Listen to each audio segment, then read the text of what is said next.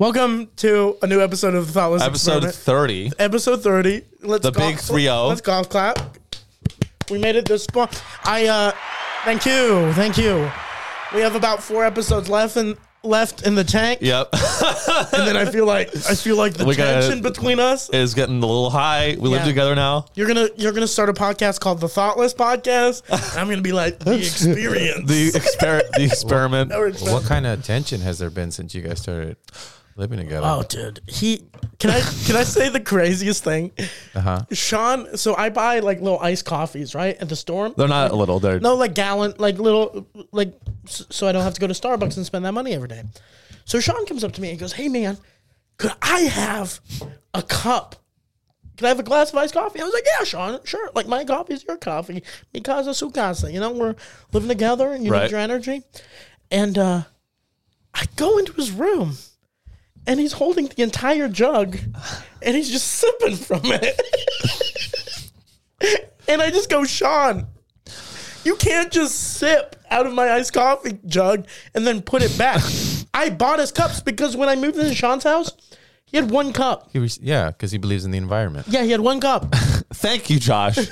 And also, once you say yes, it's not yours anymore. It's not yours. It's mine. Yeah. Well, I'm glad it's just coffee tension, not sexual tension, because there's it's that not yours that anymore. too, yeah. It's his.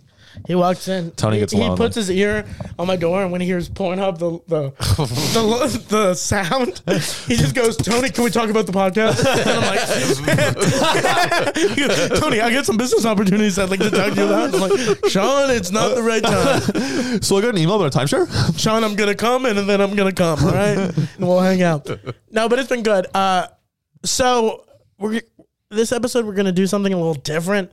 So I was in Oklahoma. Yeah, explain the story. Yeah, explain how we even lined this up. I was in Oklahoma City this weekend, and we were doing shows at Bricktown Comedy Club. And on the late Friday show, so I have this like joke about like abortion, about pro-lifers, and this guy came up to me after the show, and he goes, "Hey man, I really loved like your abortion jokes. You know, here in Oklahoma, we're actually fighting for like abortion rights. I actually work for this candidate running for Senate." And I was like, "Oh, that's crazy." And then we go to the bar and we're talking, politics, we're drinking, we're doing shots. And they go, "So what do you do?" I was like, "I do this dumb podcast, with my roommate, and we're both like idiots." And he goes, "Would you want to..." I'm not an idiot. And he's like, "You're the thoughtless part of this podcast, and I'm the experiment." And he goes, "Would you want to interview," like slurring, he goes, "Would you want to like interview a possible senator?" And I was like, "Fuck yeah." So "How possible?" Yeah. I go back to the hotel room. I was like, I text Sean, I go, "Hey man, I think I got us an interview with a senator."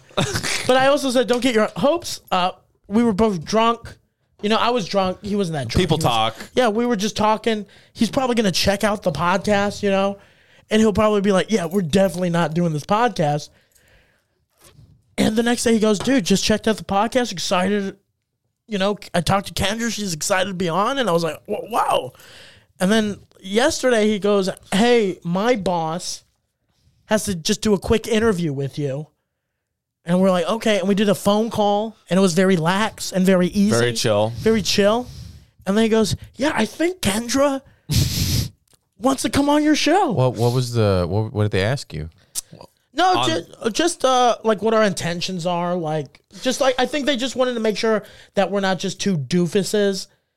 And that I think that we know a little bit about politics. Yeah. Because I wouldn't say me and Sean are experts. Again, you keep looping me in. I'm very well informed when it comes to the federal government. When they started the call, they seemed very impressed with Sean. Remember what did they ask at the beginning? Who's the aerospace engineer? There you go.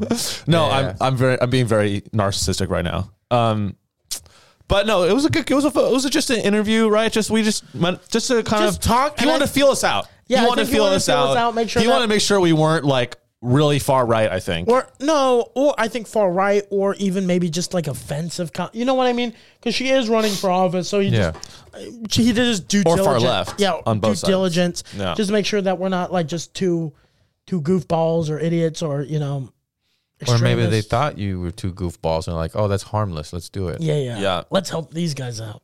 Yeah. And then they're going to take us when she wins, they're going to take us to Congress. She goes, we've always helped the special. We've always helped the needy in this country. And then we're like, thank you guys.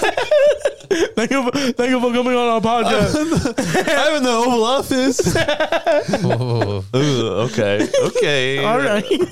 This is going to be fun. Yeah. So what we're going to do is we're going to play you guys the interview with Kendra, and then we'll do a regular episode. Little recap, regular episode. Let you guys know what we've been up to this past week. Get to a couple news stories. So if you want to listen to an interview, I think you should check it out. We had fun. And if you don't, we'll put a timestamp in the description, and you can just skip. Yeah, you'll go the cut to the normal episode if you don't like politics. So which I don't blame you. Yeah, I do not blame you. But we had fun with her. We asked her some silly questions, and it was a good time. So enjoy. All right, we're here with Oklahoma Senator candidate Kendra Horn. Yep. Good to be here. How's it going, Kendra? What's it like running for Senate? Well, it is very busy. Yeah. And I'm putting a lot more miles on my car than when I was running first time for House of Representatives. Got to cover a lot of miles, and we're going from tip to tip of the state. So that has been that's been put in a lot of miles, but it's a lot of fun. I always love connecting with people. I mean, you're from Oklahoma, right?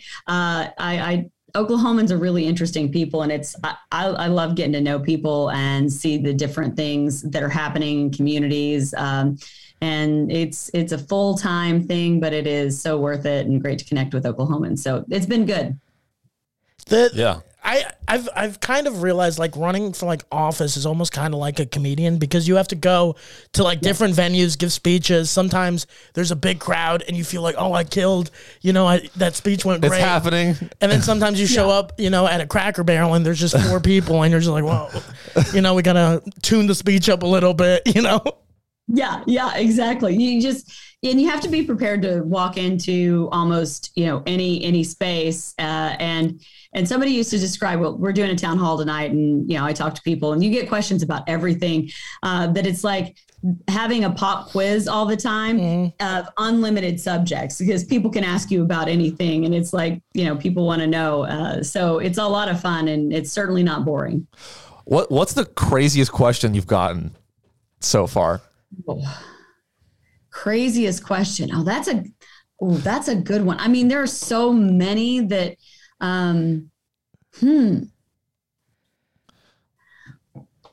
that's okay. I'm trying to think. I'm trying to think about that.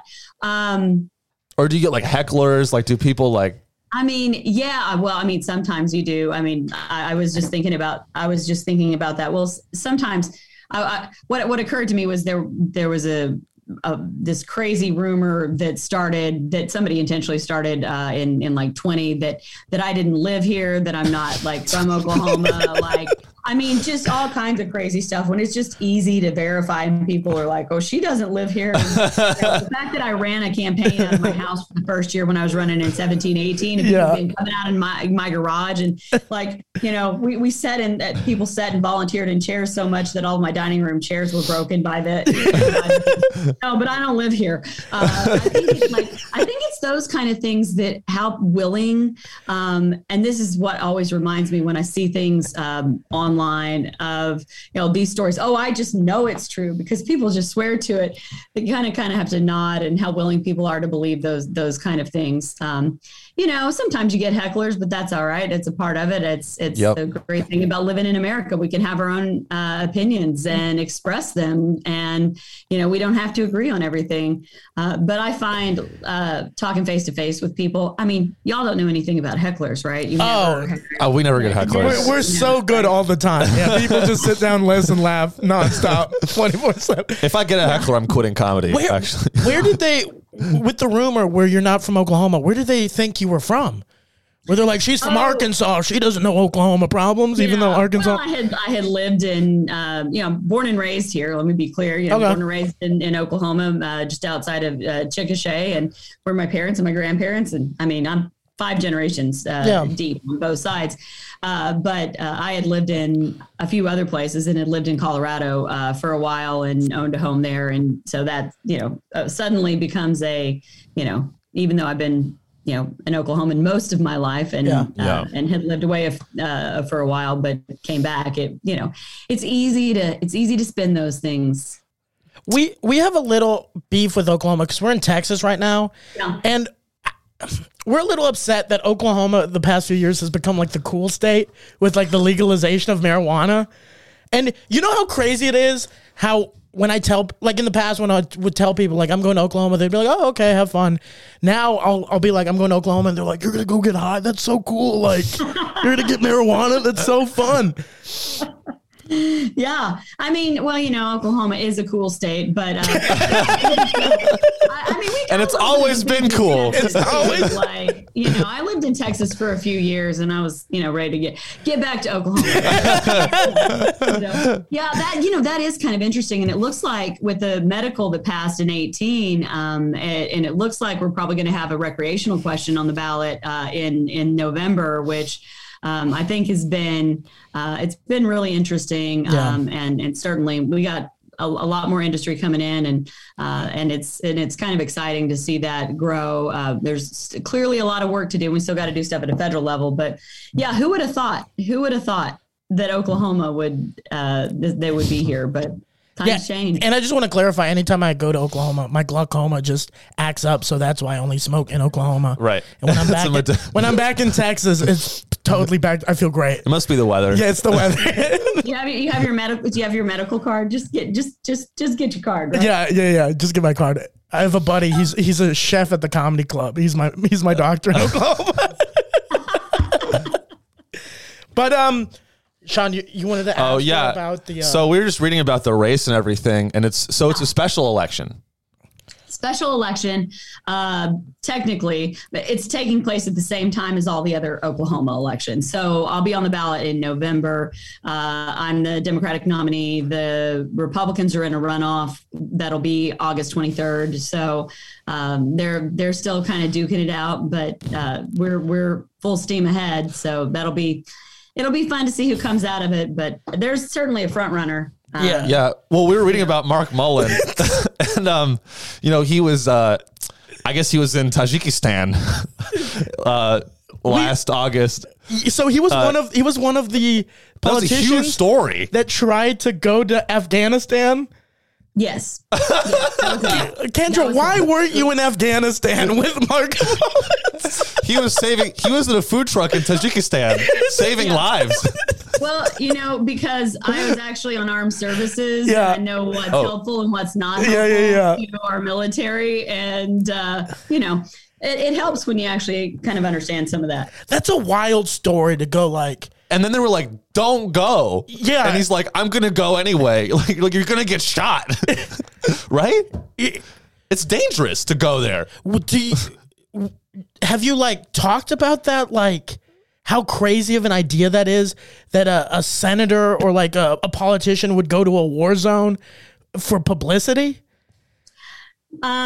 Have I talked to him about it? Or no, just in general. In general, what's your opinion on that? Because that is mind blowing. Because I think we're seeing it now with a lot of politicians. I think Jon Stewart's bringing it to light with the PACT Act, where a lot of Republican politicians are waving the veteran flag and they're like, we love the veterans. Yeah. They make the tweets and all that. But when it comes to actual bills, and as someone who lives I'm an army brat, seeing the contradiction is painful. So hearing that about Mark Mullins is kind of funny. Just being like, I'm going to go to a war zone, maybe save a soldier that's kind of on the outskirts of war, and, just to get some votes. It's mind-blowing. Yeah, well, there's so much about what's happening in our current political environment that's mind-blowing to me. Yeah, especially people that are more concerned about their image than they are about the substance of what they're doing. To me, this example, and I see it, unfortunately in too many people. This is why I talk all the time about just needing more people that are going to work together and not be extremists and, basically attention, me. But I think there was an article in the Frontier, I think this last week, where they interviewed Senator Inhofe, who that's the seat I'm running for, who talked about that. My opinion is, I've been to a war zone. I was on armed services. I've been to Afghanistan on a Codell. You need to see what's happening on the ground, but not at the expense of not working with our military. I was on armed services. We were there for a reason. And it is, you wonder why members of Congress need to take these trips. Well, I mean, you probably get it, right? It's one thing to have an idea of what Oklahoma or Texas is like, but you get on the ground and you see things and you feel things that are different, and you need to understand, especially when you've got oversight. Yeah. But the problem with the way he did it was, in my opinion, is it was working contrary to the very real things that the military was dealing with at the time. Yeah. Now, that's separate from my opinion about how we pulled out of Afghanistan, which is I disagreed with that approach in the plan when it started under the previous administration and when it continued and was executed by the current administration. So those are separate comments, but that's the problem. When people are too busy trying to score political points or, just make a point, they're not taking care of the things that we need to. And the veterans is a great example. When I was in the House working on veterans issues, especially those burn pits and Agent Orange. There's so much that needs to be taken care of. And we need people that are just going to do the right thing, not just pat themselves on the back to try to look good. Yeah, I don't know, the political spectrum right now is kind of crazy because I feel like since Trump, it has become more of a performance-based. It's become like Hollywood 2.0 almost. Where it's like you see like people on the left and the right, like AOC, she's doing like 20, 30-minute stories every day. And she's like talking about like what she had for dinner. And, and then you see people on the right, they're just going they're going shooting. And it's like they're becoming almost like Instagram models. And it's just like, hey, I'm 27, I have health insurance, but anytime I go to the doctor, my copay is crazy expensive. Can we maybe focus on that, making health insurance a little bit more affordable and not a picture of you on a horse in Utah? You know what I mean? It's a cool photo though.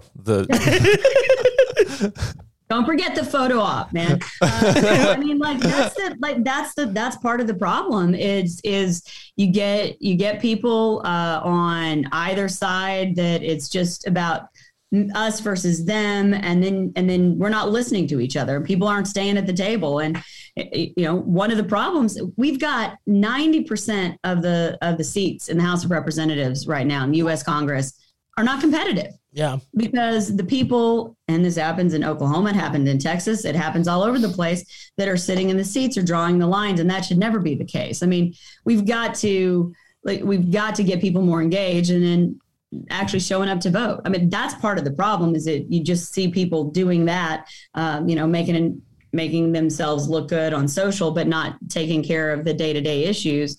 We're not getting good governance, and that's part of the problem. I mean, we can have disagreements about how we get there. We should. In fact, I don't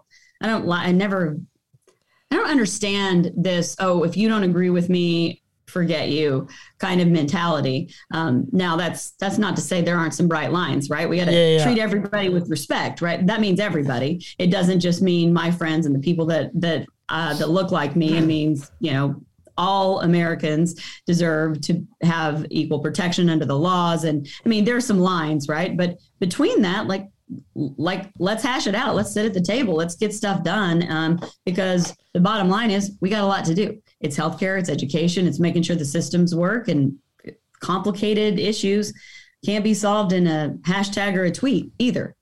Absolutely. And you've kind of proven that, because I did a little research on you, and when you were in the House of Representatives, you had, I think, 25 bills that Trump signed. What was it? Did you ever get to meet Donald Trump? I was in in State of the Union and that sort of thing, but I worked across the aisle a lot with people. I was Problem Solvers Caucus, equal number of Democrats and Republicans. And, those bills sort of span the spectrum. Some of them were from my work on armed services and in addressing military housing. You said you're an Army brat. Yeah. One of the first things I found out when I was, after I was elected in a town hall, was somebody brought to my attention what was happening with our military housing at too many bases. And so we tackled that, trade. I mean, there's a lot of different things that we worked on. But I mean, that's part of the thing that people don't talk about nearly often enough. It's just, there's so many people that just on either side say, well, nothing's getting done. And there are a lot of people that are trying to push back against things getting done. But if you want to get stuff done, there are almost always pathways to getting things done. Now, you're not going to get it all everything that you want.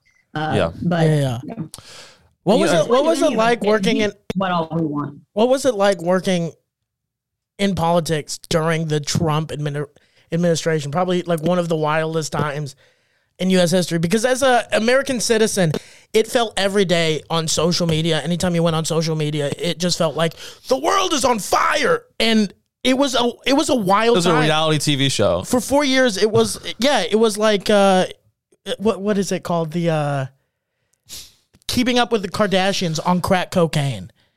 Yeah, it felt like that every day, and then you would go outside and you're like, the world it's not totally on fire. It seems normal, but some of these politicians made it seem like every day the world was burning, and I don't know. It was a strange time. Yeah, how much of that is the media and how much of that is real, oh my God, like this is crazy. We need to do something about this.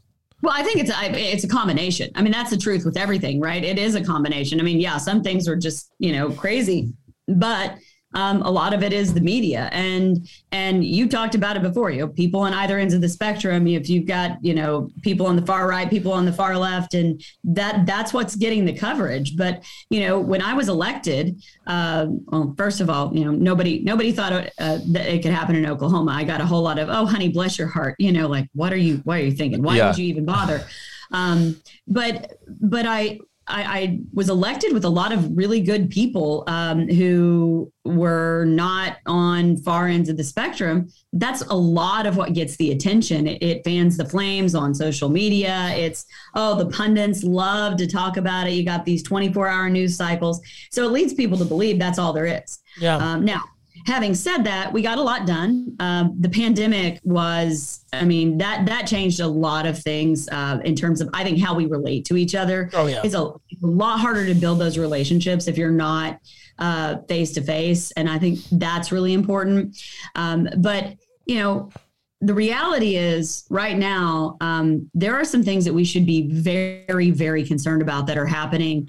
And this amplification of extremism, I think, is fraying the fabric of our democracy. We need people that are running for office that are going to do the right thing, that will speak up, about what's right because it's the right thing to do, and that includes your own party. Like we don't need any more rubber stamps. But I think January 6th was a very clear indicator that we have some very real problems in this country, but that we also have people that are who love this country and care about this country, that across the political spectrum that are still going to stand up to protect the systems that are going to be there on the other side of it.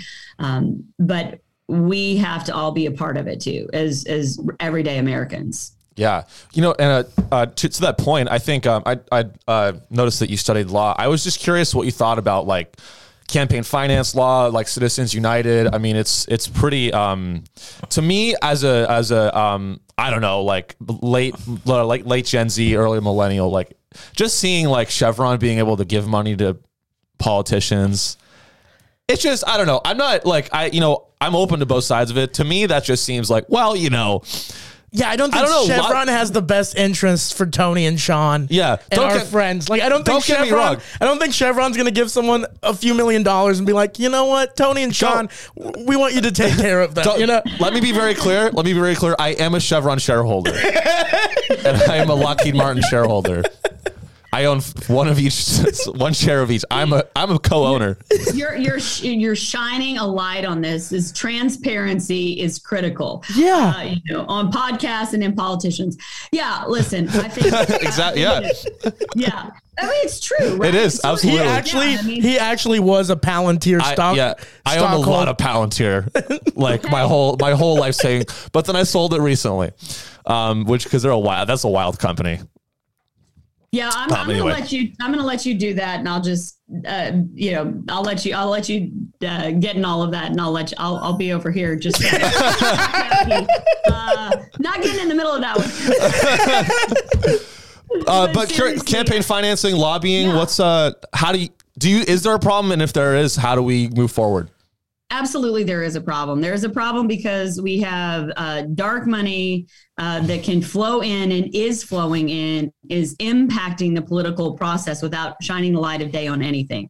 And we've got a lot. Look, there are many things that we need to do to fix this, but I think the most important in campaign finance is to eliminate the ability of individuals to anonymously shape our elections for one or two people to be dumping in unlimited amounts of money. So we've got the C4s, the 527s, the dark money.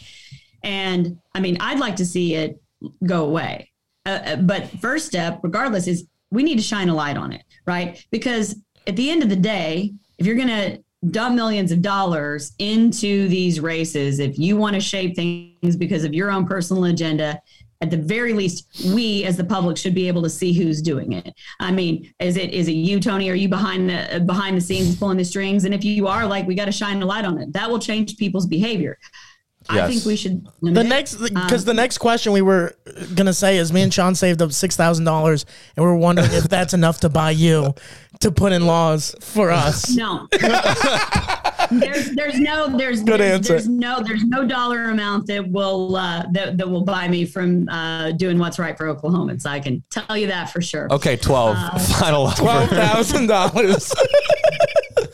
And I think we have a Subway coupon. Option that I didn't know about. But no, I think that's the biggest problem. I mean, look, our campaign finance laws beyond that, like candidates. Look, we have to, every dollar that I raise, that we take in, and that we spend has to be disclosed. That's how it should be. This is not a complaint. And the same thing with PACs, certain PACs, right? Corporate or interests or different things. They got to disclose it. Now there's a lot of money that goes and moves. And listen, I wish it didn't take so much money, but the fact of the matter is, it does a lot less in Oklahoma than it does in other places.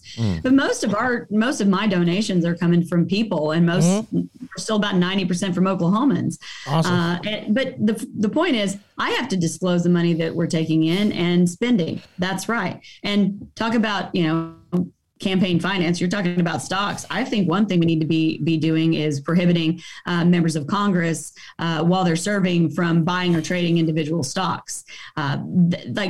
That just makes sense to me. If you're regulating industries, you shouldn't be trading individual stocks. Yeah, that was a wild thing when Nancy Pelosi said, it's just my family members, they should be able. It's like, Nancy, you probably send them texts at 1 a.m. and the next day your cousin Eddie is a millionaire because of a stock trade. It's wild how I feel like some politicians now have become kind of comfortable with the corruption. They're kind of being open about it, and a veil has been lifted. How do you think we can? Hey, Tony, it's called building leverage. No, but how do you think we can solve the problem of putting better people in our government that actually wanna change? Well, is it the people or the infrastructure and the guidelines, and the goalpost? Yeah, that's a good question. I mean, I think it's to both of your questions. It's a yes and. I mean, sometimes it's the way that things are set up, and with the dark money specifically, those things, that the way that it's set up, it's not just going to be one side that's going to use it. It's going to be both sides, because if one side uses it and the other side doesn't, then there's just a massive imbalance. Now, that doesn't make it right, and I still think we've got to change it. In terms of people, I mean, you're right. I think we have far too many people that that come at it from a position of like, I mean, I'm in it for this party, or I have the answers. I don't trust anybody that says they have all the answers to anything. And I think there's a couple ways. I think we have to have independent redistricting commissions across this country. We have to make sure the districts are more fairly drawn, because one of the biggest problems, I said it before, I'm going to say it again, is that 90% of the districts in this country are either safely in Democratic hands or safely in Republican hands. And when that happens, then you got people that don't feel that they have to talk to, or that it's their job to work for everybody that they represent. Mm-hmm. And that is absolutely upside down and backwards.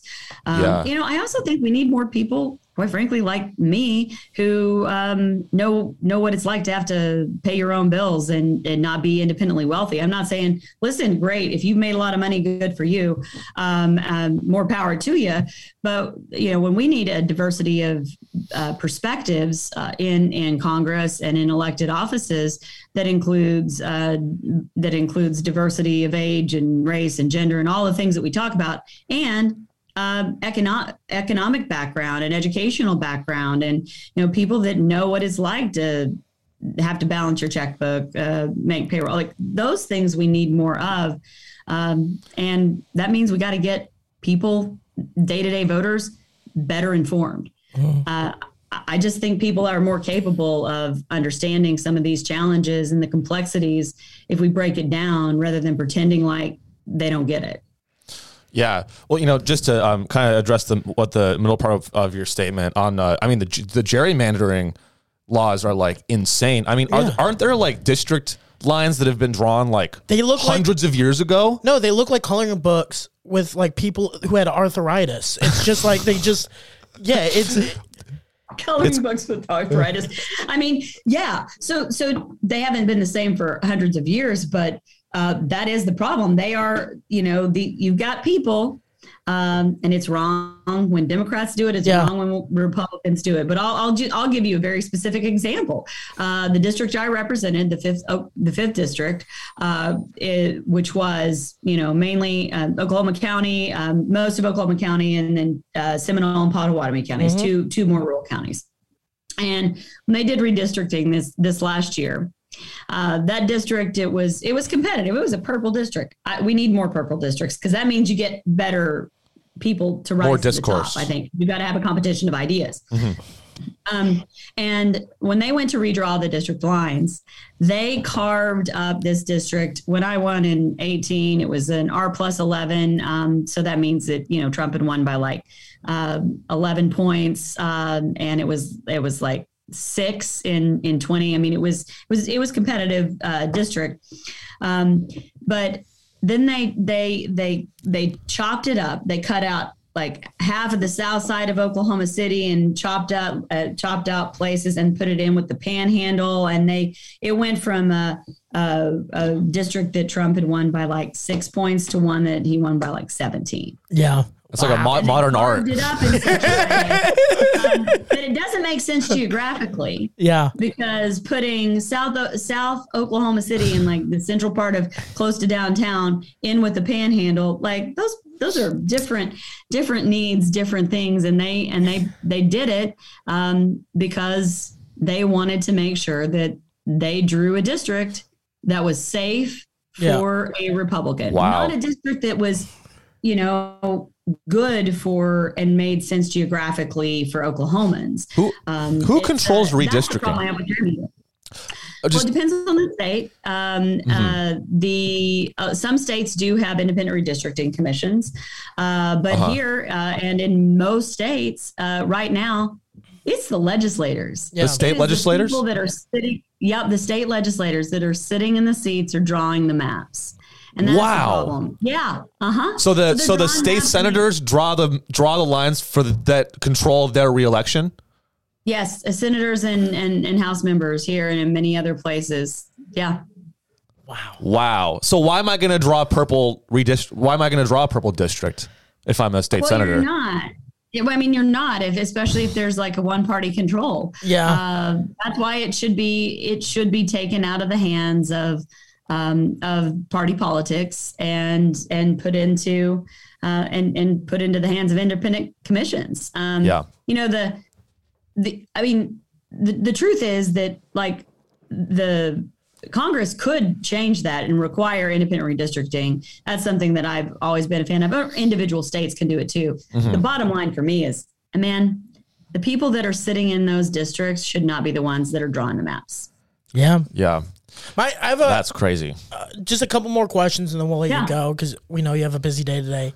Again, with like the media, because I feel like right now the media really wants to divide us. You see it. We are the media, by the way. Yeah, we want to divide people. We're all about. No, you see on Fox News. You see, every Democrat is drinking adrenochrome and they're evil, and then on the right, every Republican is a Nazi. Like I read an article where there was a poll that says 50% of Americans think there's going to be a civil war or want a civil war, which is, I think. When I ask my friends and people around me, I don't think we really want a civil war. No. We barely want to go to our jobs that pay us $7.25 an hour. Yeah. I don't think we want to fight in a war, Yeah. So my thing is, as a Democrat living in a red state, yeah, you see you meet a lot of Republicans. Yeah. Do you see a lot of common ground, right? Where people, at the end of the day, they just want to put food on their table. They want affordable gas. They want good health care. They want good education. How do you think we can go back to that? To just being like, you know what?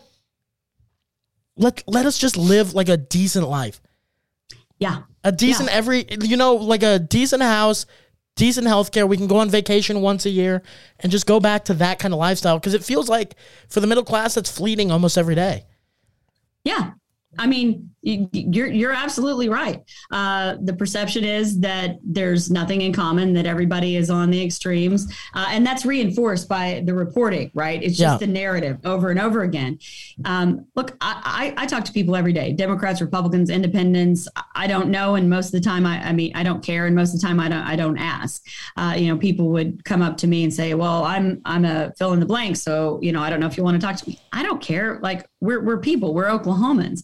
And what I find and what I think we need to do is just have more conversations with real people and get out of the presumptions and the labeling, because that labeling is really dangerous. The labeling prevents us from seeing each other as people, as friends and neighbors, and then it sort of it's like this big wall or roadblock that comes in the way of saying, oh wait, I care about my kids, you care about your kids, we need healthcare, it just gets in the way. But I have conversations and people say to me all the time, I'm tired of this divisiveness. And this is from like the panhandle down to, Southeast and everything in between. People from all over the state, and I believe all over the country, are really tired of this, but they feel like this is what we got to live with because that's what gets covered. That's right. What I was going to say earlier, that there are people out there that are not that extreme, that are serving, and people that are running for that. But the extremism, the more flashy, the more shocking, the more outrageous something somebody does, and it gets the attention, it gets the clicks, it gets the coverage. So I think we got to start talking to each other, and we need leaders that are going to say that. We need leaders that are going to say, listen, not all of these people are bad. Not all of these people are bad. Like what is it that we need as a community? What's important to us, and remind us of that. Without that, I think we're going to be in trouble, and we've got to do that in our own communities as well. Yeah. And you know what I think is great evidence of that was when I first started getting interested in politics, I think the first interview I saw was like Andrew Yang on Joe Rogan. And I thought it was amazing. I don't know, this is anecdotal, not for sure, like statistical, but I was just impressed by, I think Andrew Yang, and he lost, but but his ability to, looking at a policy like UBI, Universal Basic Income, I think before Andrew Yang, I bet you a lot of Republicans think, oh, that's socialism, free money from the government, But then Andrew Yang comes along as this Democrat, and I think, he's kind of putting the political spectrum aside, that's a policy where like I think he was able to convince a lot of people, regardless of how you felt economically speaking. Like, are you big government, small government, doesn't matter. He made a really good case for UBI. And so that's an example of a policy, and it doesn't have to be UBI. I don't know what you think of that, but I think that's proof of what you're saying. It's like you can convince people like maybe this will work, and it's not. And just try something new. Just try something new, because it seems like what we're doing now isn't more private prisons. Yeah, more private. Yeah. You don't have to answer. That's a good example of what not to do. But I'm not from an economic standpoint, I'm not a big fan of UBI, but that's probably a different conversation for another day. But to your point, yes, we can find a lot more common ground, and in many issues if we're just willing to talk to each other, and that means hard conversations. It means being willing to kind of consider somebody else's perspective. And quite frankly, I think a lot of times we need to look at the facts, and we need to look at the numbers instead of just checking a box, because we got far too many people that are just going to be a rubber stamp of an ideology. And that's happening a lot. So when you give people the chance to talk about it, you can find a lot more common ground. Take healthcare, because we talked about that a little bit ago. Like healthcare and education are some of the best investments that we can make in our future, right? Yeah. Quality, affordable healthcare is something that is a right for everyone. Now, I also not a fan of the proposals like Medicare for All, because we've got complex systems. The ACA is there. We have to shore that up. I think there are ways that we can fix this, but it's not just a feel good thing. It's not, I just feel good about this. No, if you're a business owner and your employees have access to healthcare and their kids are insured, then they're going to go to the doctor. They're not going to get as sick as often. If you've got people that are ill, they're not going to be able to show up. Also, if you're hiring people, you're a business owner, don't you want people that have an education? This is what like we've got to think about, is like, let's talk about these things in a different way. That helps us see each other's perspectives. Yeah, no, I 100% agree on that. And before we let you go, there are a lot of crazy theories about politicians, and I just want to get one of them answered. Is every politician a lizard? There's that right-wing Alex Jones kind of. Some of this stuff I just can't even process. Like that it's just so out there. No. So you have no lizard tendencies? Absolutely not. I do like the heat in the summertime. Kendra. I don't know. I mean, like this. We're lizards. Crazy. Comedians are. That's exactly. Yeah. That can't. I mean, listen. I don't know every single person. So you're saying you're leaving it open that there might be a few lizards. Well, you have seen Men in Black. Right? We got it. That's so funny. Thank you for coming on today and speaking to us. If people are interested in your campaign, where can they find you? Yeah, they can find me at kendrahorn.com. And you can find me or follow me online on Twitter at Vote Kendra OK, and on Insta it's Kendra Horn, okay, and same thing on Facebook. Love to have you get involved. Especially if you're from Oklahoma, even if you're not, if you care about good representation and people that are going to be thoughtful and do what's right for everybody in our communities, not just be a rubber stamp or an extremist, check it out. We could use your support and involvement. Thank you. 18,000 last offer. Sorry. Kendra, this is awesome. Thank you so much. Good luck tonight as well. Good luck, and good luck in November. Thank you very much. Appreciate it. Good to talk to you guys. Bye, guys. Bye. Bye. All right. So what'd you think about this interview we just did? It's kind of wild. I mean, first of all, I'm just excited that it happened. Yeah. My overall emotion is excited. It's pretty cool to interview I think she could win. Yeah.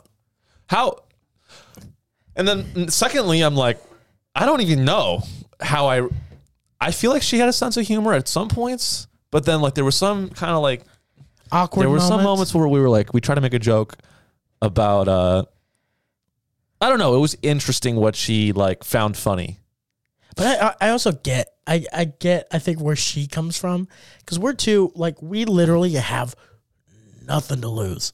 Yeah. We have nothing Well, I to think we've forgotten what it's like to even have a filter. Yeah, because like most people. Well, we did. Let's be fair. I think we did have a little, like, it was a senator. Yeah. We're not gonna be like, We're not. It's not like you're going to try to bribe a senator. Who would do that? We did do that 3 times. But We tried to bribe her 3. I'm not gonna do a dick joke. Yeah. You know. Or Shit like. hey, Senator, on a Friday night when you had a few drinks, what do you like shove it up your butthole? Jesus. Like, we're not going to do that.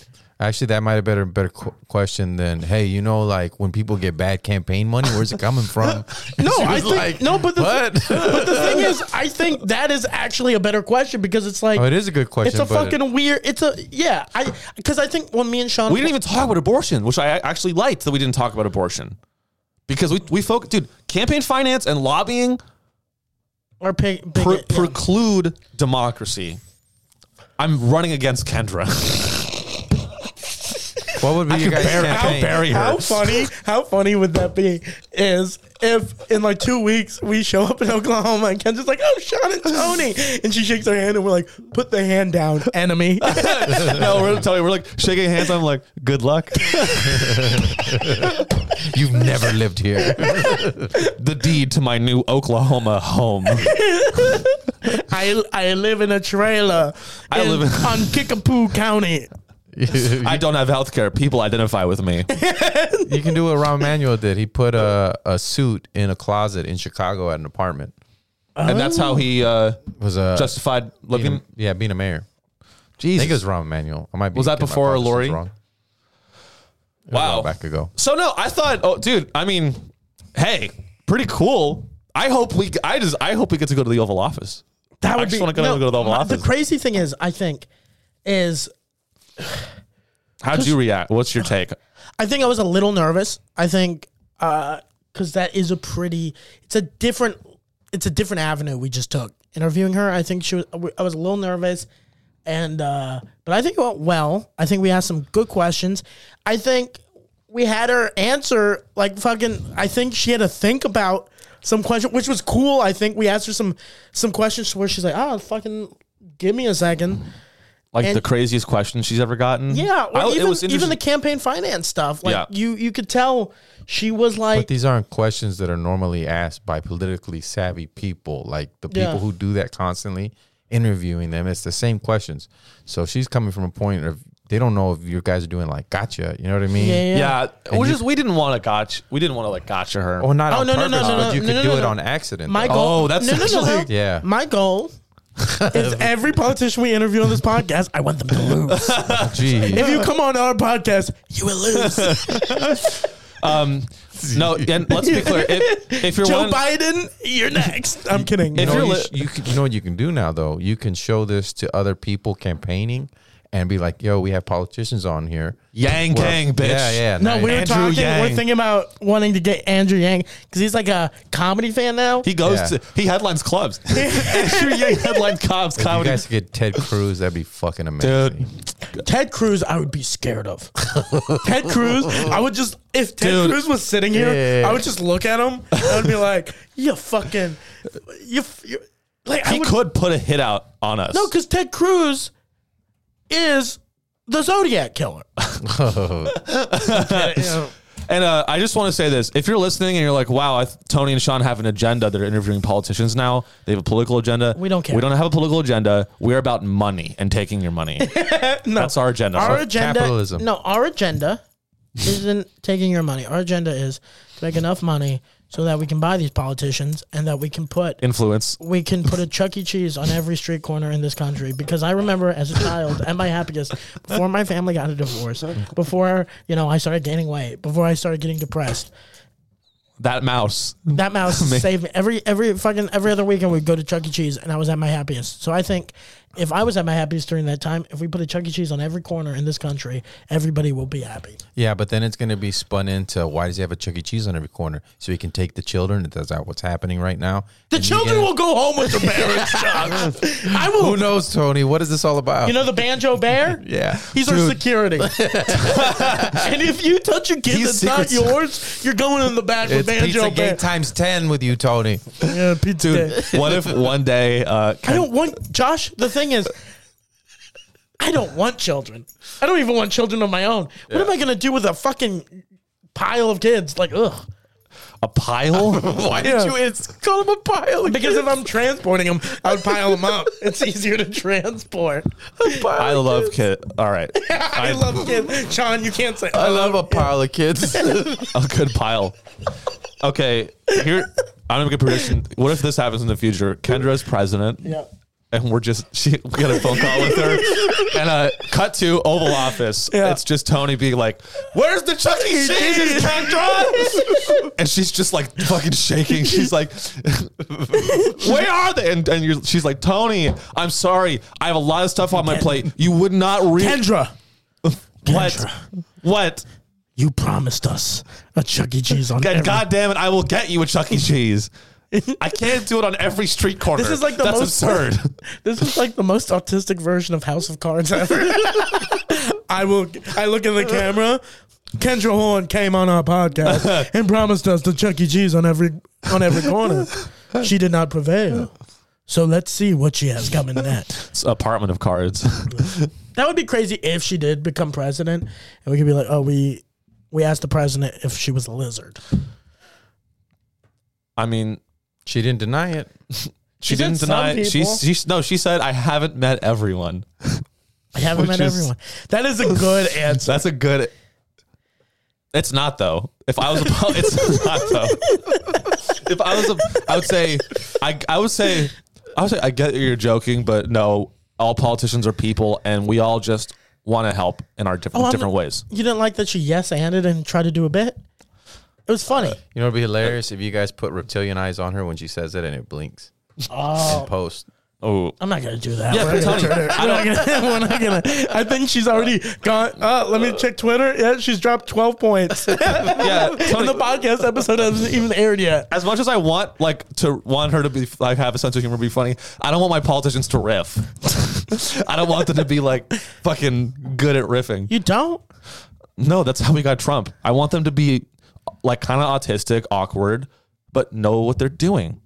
That's what politics used to be. No, Sean. But we need to. Sean, I don't want politicians to be like you. What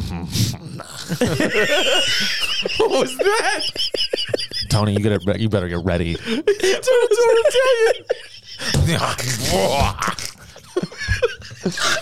take that back right now, you bitch. He transformed. Right in front of us. Tony, Josh. Oh, shit. I am the president. He just passed out, right? He did. I literally said politician, and you're like, I will. Whoa, what? Where am I? Who are you guys? You know what that was? That was your that was that version of that. We're going to Kentucky, and we're going to Kansas. We're gonna get the votes in Illinois. I can't believe that lost him the election. What? Have you heard? You know that story, right? Killed his career. What? Bro, there was... Dude, John, you got to pull that. Yeah. Dude, you don't know this story? What story? Bro, it's this politician from the 90s. Edward, no, what's his name? Dukakis? Kane? I don't even know. If you just type in Bia, just type in Bia, politician Bia. Dude, so this guy's just... Oh, yeah, and Dave Chappelle did a whole Edward bit on Kane. it. Yeah. Yeah, let's get the original video if you can find it. So what did he do? So he is just doing a stump speech. Yeah. And he's just getting excited. All he's doing is closing. It's like his big closer. Yeah. He does his whole stump speech. The crowd loves him. And then all he goes, we're going to Kansas. We're going to New Jersey. And we're going to Connecticut. We're going to Florida. Ah! Yeah. And it lost him the election? Yes. Colette, because it made him look, dude, the video's crazy. I'm trying to find it. What was it wasn't his name. What's his name? What state was it from? I don't know what state. Let's say boy politician. Yeah, Howard Dean. Howard Dean. That's Yeah, what it just was. look up Howard Dean original, maybe. Dude, this video's crazy. That's like when Dukakis, I think he was running against George Bush. Or no, yeah, George Sr., right? Yeah. And there was a picture that got out of him in a tank. And he looked so small in that tank. And it lost him votes. Yeah, that's crazy. Is he really a small person? Yeah. Or it was just a big tank. Okay, play it. Something? You know something? So funny. If you had told us 1 year ago that And he was running for president? in Iowa, Yeah. we would have given anything for that. And you know something? You know something? Not only are we going to New Hampshire, we're going to South Carolina and Oklahoma and Arizona and North Dakota and New Mexico. We're going to California and Texas and New York. And we're going to South Dakota and Oregon and Washington and Michigan. And then we're going to Washington, D.C. to take back the White House. Poor guy, man. He had no idea that was the end. He just thought, I just gave my MLK speech. That's what he thought. Wait, play it a little bit. I want to see people's reaction after it goes. He's killing. Yeah. Wow. Oh, dude, he's so happy. Yeah. He doesn't even know. He's the young one there. They thought he was cool. We will not give up. We will not give up in New Hampshire. We will not give up in South Carolina. Well, now he's just kind of milking it to a little bit. New Mexico, Oklahoma, North Dakota, Oklahoma, Delaware. They're literally doing. The audience is literally doing a thing that happens in the WWE. Yeah. We want our country back. Because ordinary Americans. can you pause real quick? Because Vince McMahon, when he speaks in the WWE, right? Yeah. He would get in the ring and he would go like, Triple H is gonna come here and try to take the title, and then the audience will go, "What?" Like they'll yell, "What?" Yeah. Just like that. dude, this is kind of a precursor to what politics is now. Oh yeah, Howard Dean was ahead of his time. Howard Dean is a fucking wrestling announcer. Where is Howard Dean now? In the ground. Because honestly, I would want Howard Dean to open up my first comedy special. That would be, dude. There's gonna be jokes about abortion. There's gonna be jokes about Chuck E. Cheese. Yeah. Yeah. He's alive, thank fuck. Damn, he's old as fuck now. Yeah. 1948. How much did he lose by? Go down. Yeah, go down. Let's see his presidential. Dude, he's a doctor. This guy's an MD. Yeah, he's a nerd. Yale. Go up. What's his? He went to Yale and Columbia. Let's see. Presidential candidacy. Where is it? The Dean Scream. Iowa caucus setback. On January 19th, Dean's rivals John Kerry and John Edwards pushed him into third place, finishing in the 2004 Democratic caucus, representing the first votes cast in the primary season. Dean's loudest outburst in his public address that night was widely rebroadcast and portrayed as a media gaffe that ended his campaign. That's it. Dude. They called it I Have a Scream speech. Dave Chappelle, Oh, yeah. my God. Oh, shit. Not only are we going to New Hampshire, Tom Harkin, we're going to South Carolina and Oklahoma and Arizona and North Dakota and New Mexico. He was a Republican? And we're going to California and Texas and New York. And we're going to South Dakota, Oregon, Washington, and Michigan. And then we're going to Washington, D.C. to take back the White House. Yeah! Oh, he's a Democrat. Yeah. Yeah, I guess Tom Harkin was the Republican Dean primary. conceded that the speech did not project his best image, jokingly referring it as a crazy red-faced rant on the Late Show. It's not even a rant. Dude, he said he was a that's little so specious but benign. not apologetic. Wow. That's insane that ended his... Because that wasn't even a bad thing. Literally, I mean, Kendra said things. No, it's literally crazy that he got canceled or like his campaign got suspended after this, where literally Donald Trump, about 10 years later, Donald Trump went on TV and did this about a news reporter. He goes, you know that news reporter, the one with the like he literally impersonated a news reporter. Yeah. And then won. And won. Yeah, man. Because he's a confident man. And that didn't portray confidence. You thought he was a spaz, and there's no way there's going to be a spaz. You think president. that was spazzy? It was very Yes. As a spaz, that was spazzy. Yeah. That was kind of like when you became a politician on this episode, yeah. Because think about it. You're constantly dealing with dictators and all these different, like you have that type of mindset. When you're president, you have more in common with dictators than you do with the average person. Oh, you covet power Yes. like us almost as much as us. We have no power. But we covet it. I covet power. You want power? Yeah. What would you do with your power, Sean? Let's say you somehow became the president of the United States. What would you do? Well, my first thing I'm going to do as president is get every single person health care. No, tell them what you were saying the other night about how you want to open up gas chambers for every Marvel fan. Whoa. He told me that on the phone. He just goes, "Yeah, if I became president." That would be number 2. Number 2, I would gas the Marvel fans. That's a wild statement. I know.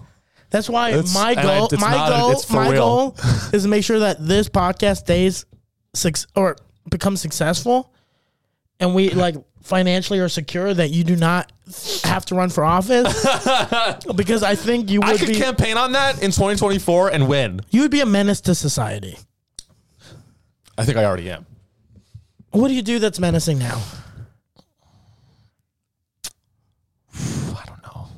I don't know. I'm actually a nice guy. I drive a car, a fossil fuel driven car. Wow, that interview took a lot out of me. You did it? Yeah.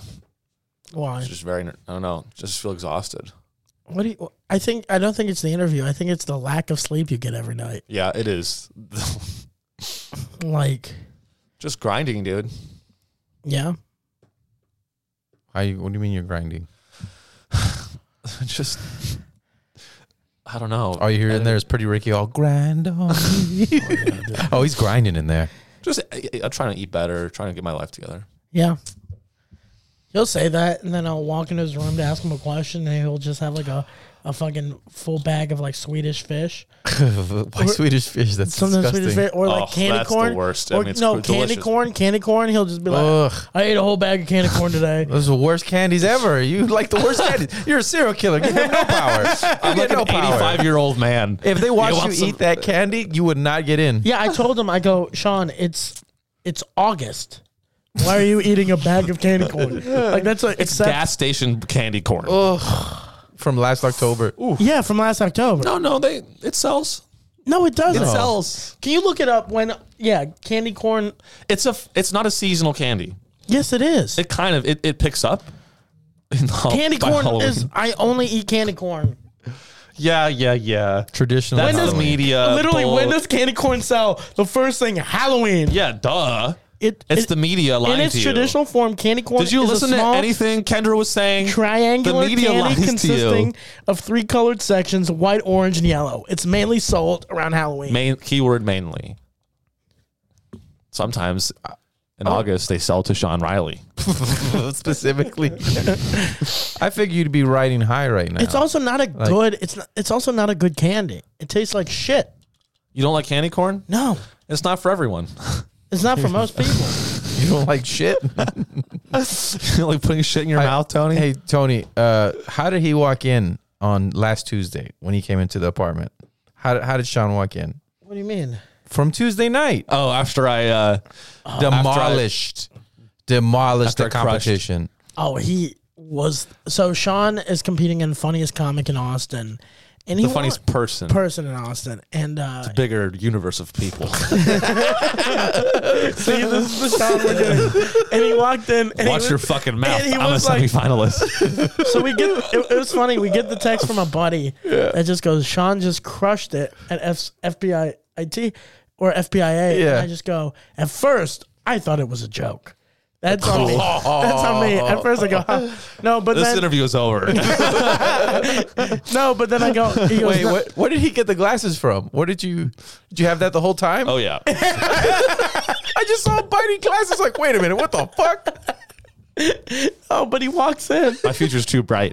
So I got it confirmed. He had a really good set and it won. And then I was like, congrats, Sean. And then he literally just walked to the apartment, like just chest high. Floats. And he just walked in, he opened the door, and I'm sitting on the couch, and he kind of like looks at me and he goes, oh, what's up, man?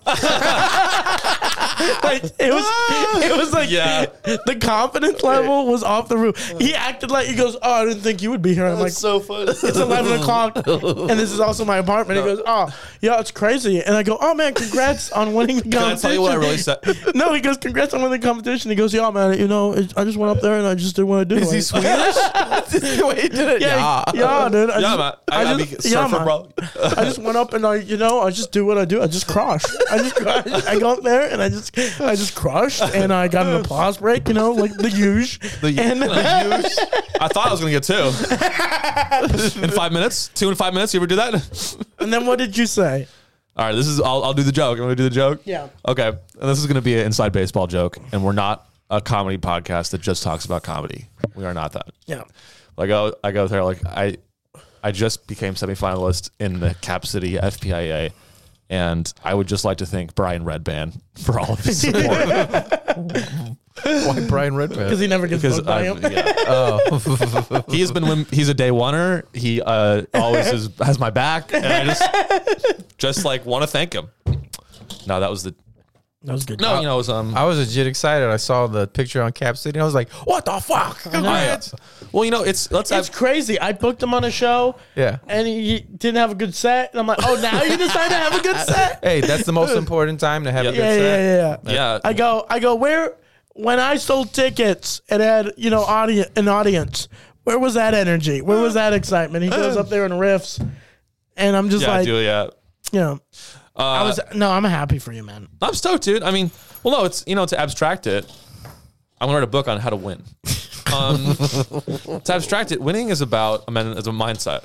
About, Kendra has it, and that's why I'm going to vote for her. You don't live in Oklahoma. It would I do. It would literally be an illegal vote. So yeah, we can't say that. We can still donate to her though, which is, I think, giving her $5 would be more than a vote. Yeah. No, I just had fun, dude. You feel like you manifested this? Well, what was weird about it is I've done so many of these competitions where, like, we've all lost before. We've all lost a competition. Doesn't have to be comedy. We've all lost competitions and felt like we deserve to win. And every time I've done a competition, I always felt like I did well, and I'm like, I thought I deserved the win, and I didn't get it. And I got jaded and angry, and I'm like, they fucked me. Fuck the rules. This competition is corrupt. I'm way funnier than the people that won. All these thoughts. This was the first time I was like, I'm just gonna have fun. I'm just gonna crush. Yeah. Like, no, I didn't even say no. I was like, I'm just gonna have fun. I'm just gonna do my set like it's a club, like a guest spot at a comedy club. Yeah. And I'm gonna forget about the competition as much as I can. Yeah. And I think that's helped. Yeah. Helped my energy. If you wouldn't have gone to the next round, you've been like, fuck this. This is all rigged. Oh, yeah. Yeah. Sean would have come home and it goes, competitions are bullshit. 1,000%. Yeah, they're bullshit. That's the thing way they have it set up is fucking stupid. Yeah, that's the thing about comedians, if you don't know. Comedians... We'll flip. We're like the ultimate snitches. We'll flip on you. We make fun of politicians. We're worse than politicians. Way worse. Because we'll if you're not booked on a show, you'll be like, I don't even want to be on that show. That show sucks. The person who hosts that show sucks. And then that person books you and you're like, man, I've been wanting to do this show for a long time. Yeah, I've always said the host is a great guy. I've always said that. I've always said it. We're not good people, comedians. Yeah. Josh is a prime example. We come in today at the studio. He's laying on the couch, just smoking his vape pen. No, I don't have a vape pen. I don't know what you're talking about. Yeah. It's not the only one vaping is you, Tommy. Yeah. That's true. I don't know. Do you want to talk about Shakira? Yeah, we were going to ask Kendra about this, but we didn't have time. Yeah. Shakira is going to jail, ladies and gentlemen. No, she's not. Yes, not she is. going. Shakira could face up to 8 years in prison if convicted in expected How is Shakira? tax fraud. She's so rich. Go up real quick. Go- The Colombian pop star is charged with failing to pay the Spanish government 14.5 million euros. Yo, she's going to Spanish jail? That's fucked. She's going to go to Spanish jail. No, Spanish jail is great. It is? Yeah, Spanish. Oh, they actually have... it's not like Gitmo. No, you know what they do in Spanish jail? What? You got to work at a Taco Bell for 6 months. They're like, you got to work at Taco Taco Bell's Bell. American. Yeah, that's why. That's why it's hell. That's punishment. Oh, that's... They have good, actual Hispanic food. And yeah, but she owes 14.5 million euros. Great hair. Beautiful hair. Beautiful face. Great music. Bad with tax. Bad with money. The court wants to sentence her to 8 years and 2 months in prison if convicted in her expected trial for alleged tax fraud. Hold on. So does she live in? Does she live in Spain? I think she's yeah. So she's. I thought she's not a U.S. citizen, or is she a dual citizen? I bet you she's dual, or like it's when you're that rich, you don't need citizenship. You just can go anywhere you want. Yeah. Have alleged Grammy winners spent more than half of each year between 2012 and 2014 in Spain and should have paid taxes in the country. Shakira recently ended the 11-year-long relationship with FC Barcelona star Gerard Piqué, with whom she has 2 children. The family used to live in Barcelona. So okay, well, there's Tony. There's what's one thing to owe the American IRS money. It's another thing to owe the Spanish IRS money. I don't even know what they're called, but they're probably pretty fucking serious. Yeah, that is crazy. If she lived there for 2 years, she has $14 million. But what's her net worth? She's a fucking billionaire, dude. She's probably worth. I bet you she's worth at least 500 million. I'm gonna go. And also, 35. she was million. Yeah, that's it. No, I think she's 220. Wow. So that's nothing. 14 million is nothing. But is that liquid? Does she have 14 million liquid? Who knows? She probably does. I bet it's because it's all from touring. Probably it's all cash. Probably. Yeah, she can make 14 million on a half a tour. So you don't think so? Maybe, I don't know. I mean, she probably made more money doing what's that called? Zootopia. You know what I mean? She probably made like a 50 million with the World Cup song a few years ago in South Africa. Oh yeah, I forget how big she is. I forget how big she is internationally. Yeah, dude. Waka Waka. Hey, hey. Waka Waka is the biggest song in the world. It was, dude. That summer, it was the biggest song in the world. I dance to that song every day. She has a Waka Waka. Can I cancel her right now? You know what? She has a song that I used to really enjoy. Yeah. Shakira has a song called Gypsy. Yeah. And it goes, 'cause I'm a gypsy, and are you coming with me? I might steal your clothes and wear them if they fit me. That's and her just admitting to tax fraud. That's her knowing. She's like, I'm a gypsy. I ain't paying those taxes, and I'm gonna steal the clothes from H&M. This is the agency and the IRS over there in Spain. Tributaria. Spanish Tax Administration Agency.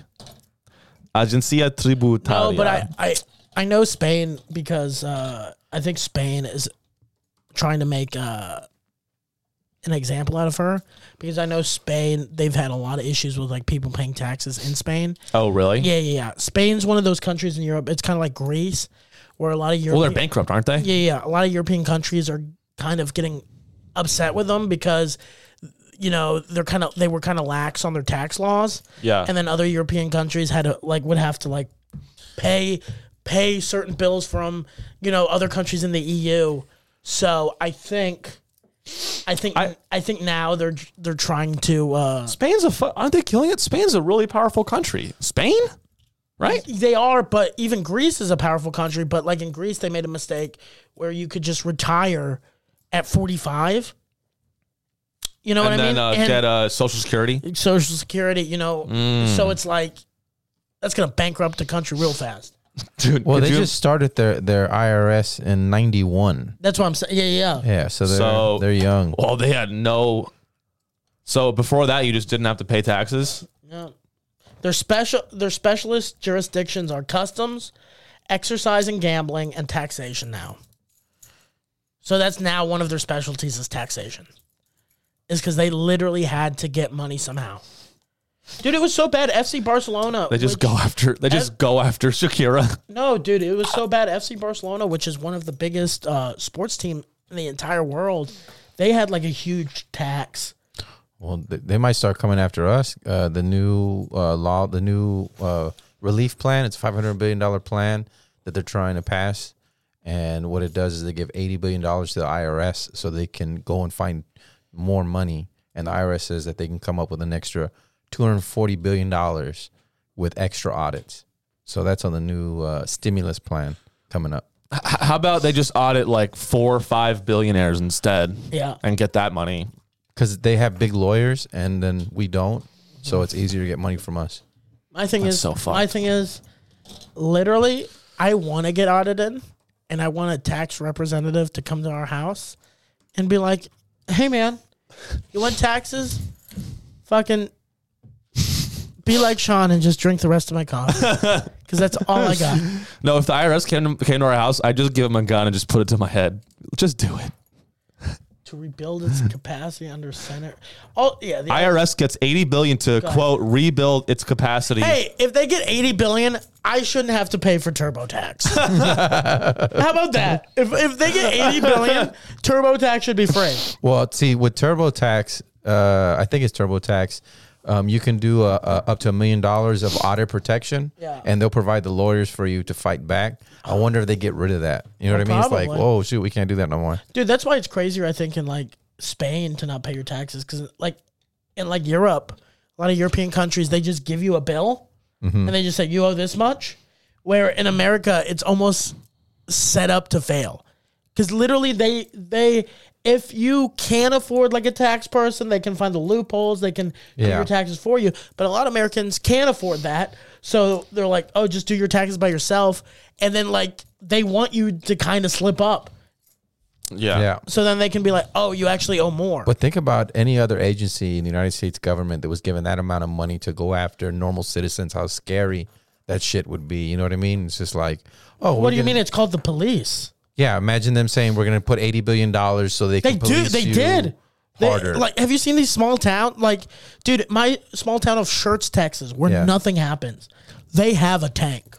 Yeah, so they're buying from, They have a tank. they're buying surplus. Yeah. So the military-industrial complex can't sell to, well, not in Afghanistan. We got to sell to somebody. Yeah. Hey, take it on the cheap. And they have to spend the money anyway. Yeah. So they spend it on that. Which is crazy. Like, But that's okay. But the difference is that they're saying, "Hey, we're gonna give you this money so you can go get more money." Like specifically It's in an the ROI. writing, It's an investment. saying it. It's an like investment. a gamble. It's a return. It's a risky investment. Yeah. Go get everybody.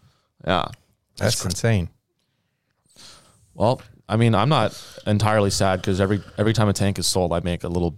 I make 15 cents. no, it's great. Like, I'm not that good at paying my taxes. I do it every year. You need to stop admitting this on camera, dude. I don't know what care. you're doing. I don't come after me. No, I pay it every year. Don't Come after me. You don't want that, man. Hello, my podcast partner doesn't pay his taxes. I don't know what to do. No, but like, yeah, I pay my taxes, but it's like, But they're calling this a stimulus bill. This is a stimulus bill. yeah. That's hilarious. Yeah. Stimulating what? Stimulate these nuts, bitch. Oh, Yeah. can you look it up? How they just turned down a bill. It's like the Patriot Act. It's stupid. Yeah. They just turned down a bill for like $50 billion to help like small businesses and restaurants. Oh yeah, but they just gave like $60 billion to Ukraine, right? Yeah, and they gave like Also, dude, we gotta talk about that semiconductor bill. What's that? That's the one that Nancy Pelosi made a bunch of money on. Yeah, it was blocked in the Senate. $48 billion aid package for restaurants and small businesses Thursday, but we have $60 billion for war or $80 billion for the IRS. Well, the counter argument to that is, Look at that guy. Go up there. That guy cares about me. That Senator Benjamin Cardin. doesn't he look like a lizard? the Democrat from Josh, pull up another screen with a lizard and put it side to side. I'm not saying politicians are lizard, but some of them. We got it confirmed by a politician. Yeah. No, just lizard. Just a regular lizard. Well, I believe it. Put it side to side. That's a lizard man. Pretty close. I think he's just old. Yeah. My grandpa looked like a lizard the older he got. Maybe that's... I think everyone just turns into a lizard. You know what it is, Tony? As soon as you start making any sort of income, you become a Republican lizard. Yeah. You'd be like, you know what, actually, why should I pay for your broken leg? That is crazy. One day we're going to get old and we're going to be... Like, young people are going to hate our beliefs. Yeah. Young people already hate your beliefs now. That's true. Yeah. But I mean, when we're extra old, we're going to be just like... You're going to be a bigot. Yeah, there's going to be something where... I already know what mine's going to be. What is it? I'm robophobic. Yeah. I'm scared of robots and that they're going to take over. And, robots have feelings. I'm like, they're not people. Burn them all. And they're going to be like, oh, I can't believe you said that. I agree. Genocide the robots. Yep. It's not even genocide if they're not even humans. See, but they don't believe that. They're going to be like, but look, they can move There's their already that eyebrows. one loser nerd from Google. We talked about that. That thought that the AI was sentient and a human being. If they are. Fucking loser, dude. Go outside. How about get your dick sucked? You know what I mean? What if he got his dick sucked by a robot and fell in love? That's embarrassing. I think it's gonna happen. You're gonna fall like call girls are not gonna be actual women. Robots, AI is gonna take it from them, and what it'll be is it's gonna create a beautiful woman or whoever, and it's gonna have a beautiful voice, but it's all AI. Is this Shark Tank? Are you pitching this to me right now? Would you buy it? That's what I'm asking. Yes. But yeah, it's gonna take those jobs away from them. These poor Ukrainian women, Dude, they're not gonna be able I to- want a bunch of Ukrainian. They took our jobs. They took our jobs. I was a sex worker. I was a sex worker. Why are you Ukrainians like Dutch? I only do Italian. Yeah. It's like, No, here they're going to be like, it's not destroying your job. You're going to be managing the AI to make sure. So it says learn the how to sexiest code. Stuff. So learn to code. self-checkout sex robots. Oh, yes. Fuck me harder. They're gonna have perfect voices, and you're gonna have to build them. Fuck I me. want this color of eyes. I want this color of hair. I want to be this tall. I want her to look like this celebrity. It's gonna be all that shit. I want her to look like Shakira in jail. Yep. And then you're gonna put on your VR and jack off. If I had a sex robot, I would make him look like Charles Entertainment Chief. Esquire. Esquire. Yeah. Did you know Chuck E. Cheese has a law degree? Yeah. But how mad would you be? It's like your neighbor covets your wife, and then orders a doll that looks just like your wife. You wouldn't be mad. I would be honored. You'd be honored. Yeah, because I would be like, that's- at least he's no, not dude. fucking my wife. And then you show up home and it's his doll in your bed and she's over there and you're just Or- like, hey, yeah. baby, how you doing? You're like, baby, you're acting strange. Yeah. You're just, Ooh. why are you saying update me? No, she goes, why my are you butt." home so late? Yeah. Where were you? Empty and clean my butthole. I remember, babe, remember the first time we met? I remember the first time we met. It was Best Buy. It was nice. It was 1999, July 2. No, babe, we met in Spain. Oh, yes, I forget. I'm sorry, babe. It was an episode on Futurama where they got mad at Bender because he's a robot and he was in love with Lucy Lou's head. Oh, yeah. And so like there was a big thing like no robots and people should not mix and da da da da. Yeah. I do. I'm not It's going to be a strange. interracial. Go for it. Have you seen the movie? That's the stretch. Interracial and a bunch of people have problems with it. They did, though. Go for it. Yeah. No, Not recently. it's going to be like that, but like, my thing is like fucking let anybody like, if it's legal, fuck them. Let them fuck. Like, I don't care. But who writes the laws? Me. As the president. It's still illegal for sodomy in Texas. That's just butt sex, right? Yes. That's crazy. But you know what's going to be crazy, though? There might come a day where robots will have better rights than humans do. Because the robots are going to be under the protection of corporations that want to make a profit. Property. Yeah, it's property. So they're going to have Yeah. better rights. That's going to be fun. No, it won't. Where first It'll class, suck. it's just That's first already class now. at the airport. It's just all robots. And they're like, get in the back of the plane, human. He proved it with the exit sign. It's not necessarily a robot, but that had more. They went into your room. They could do whatever they wanted to. You know what I mean? Yeah. They take that back.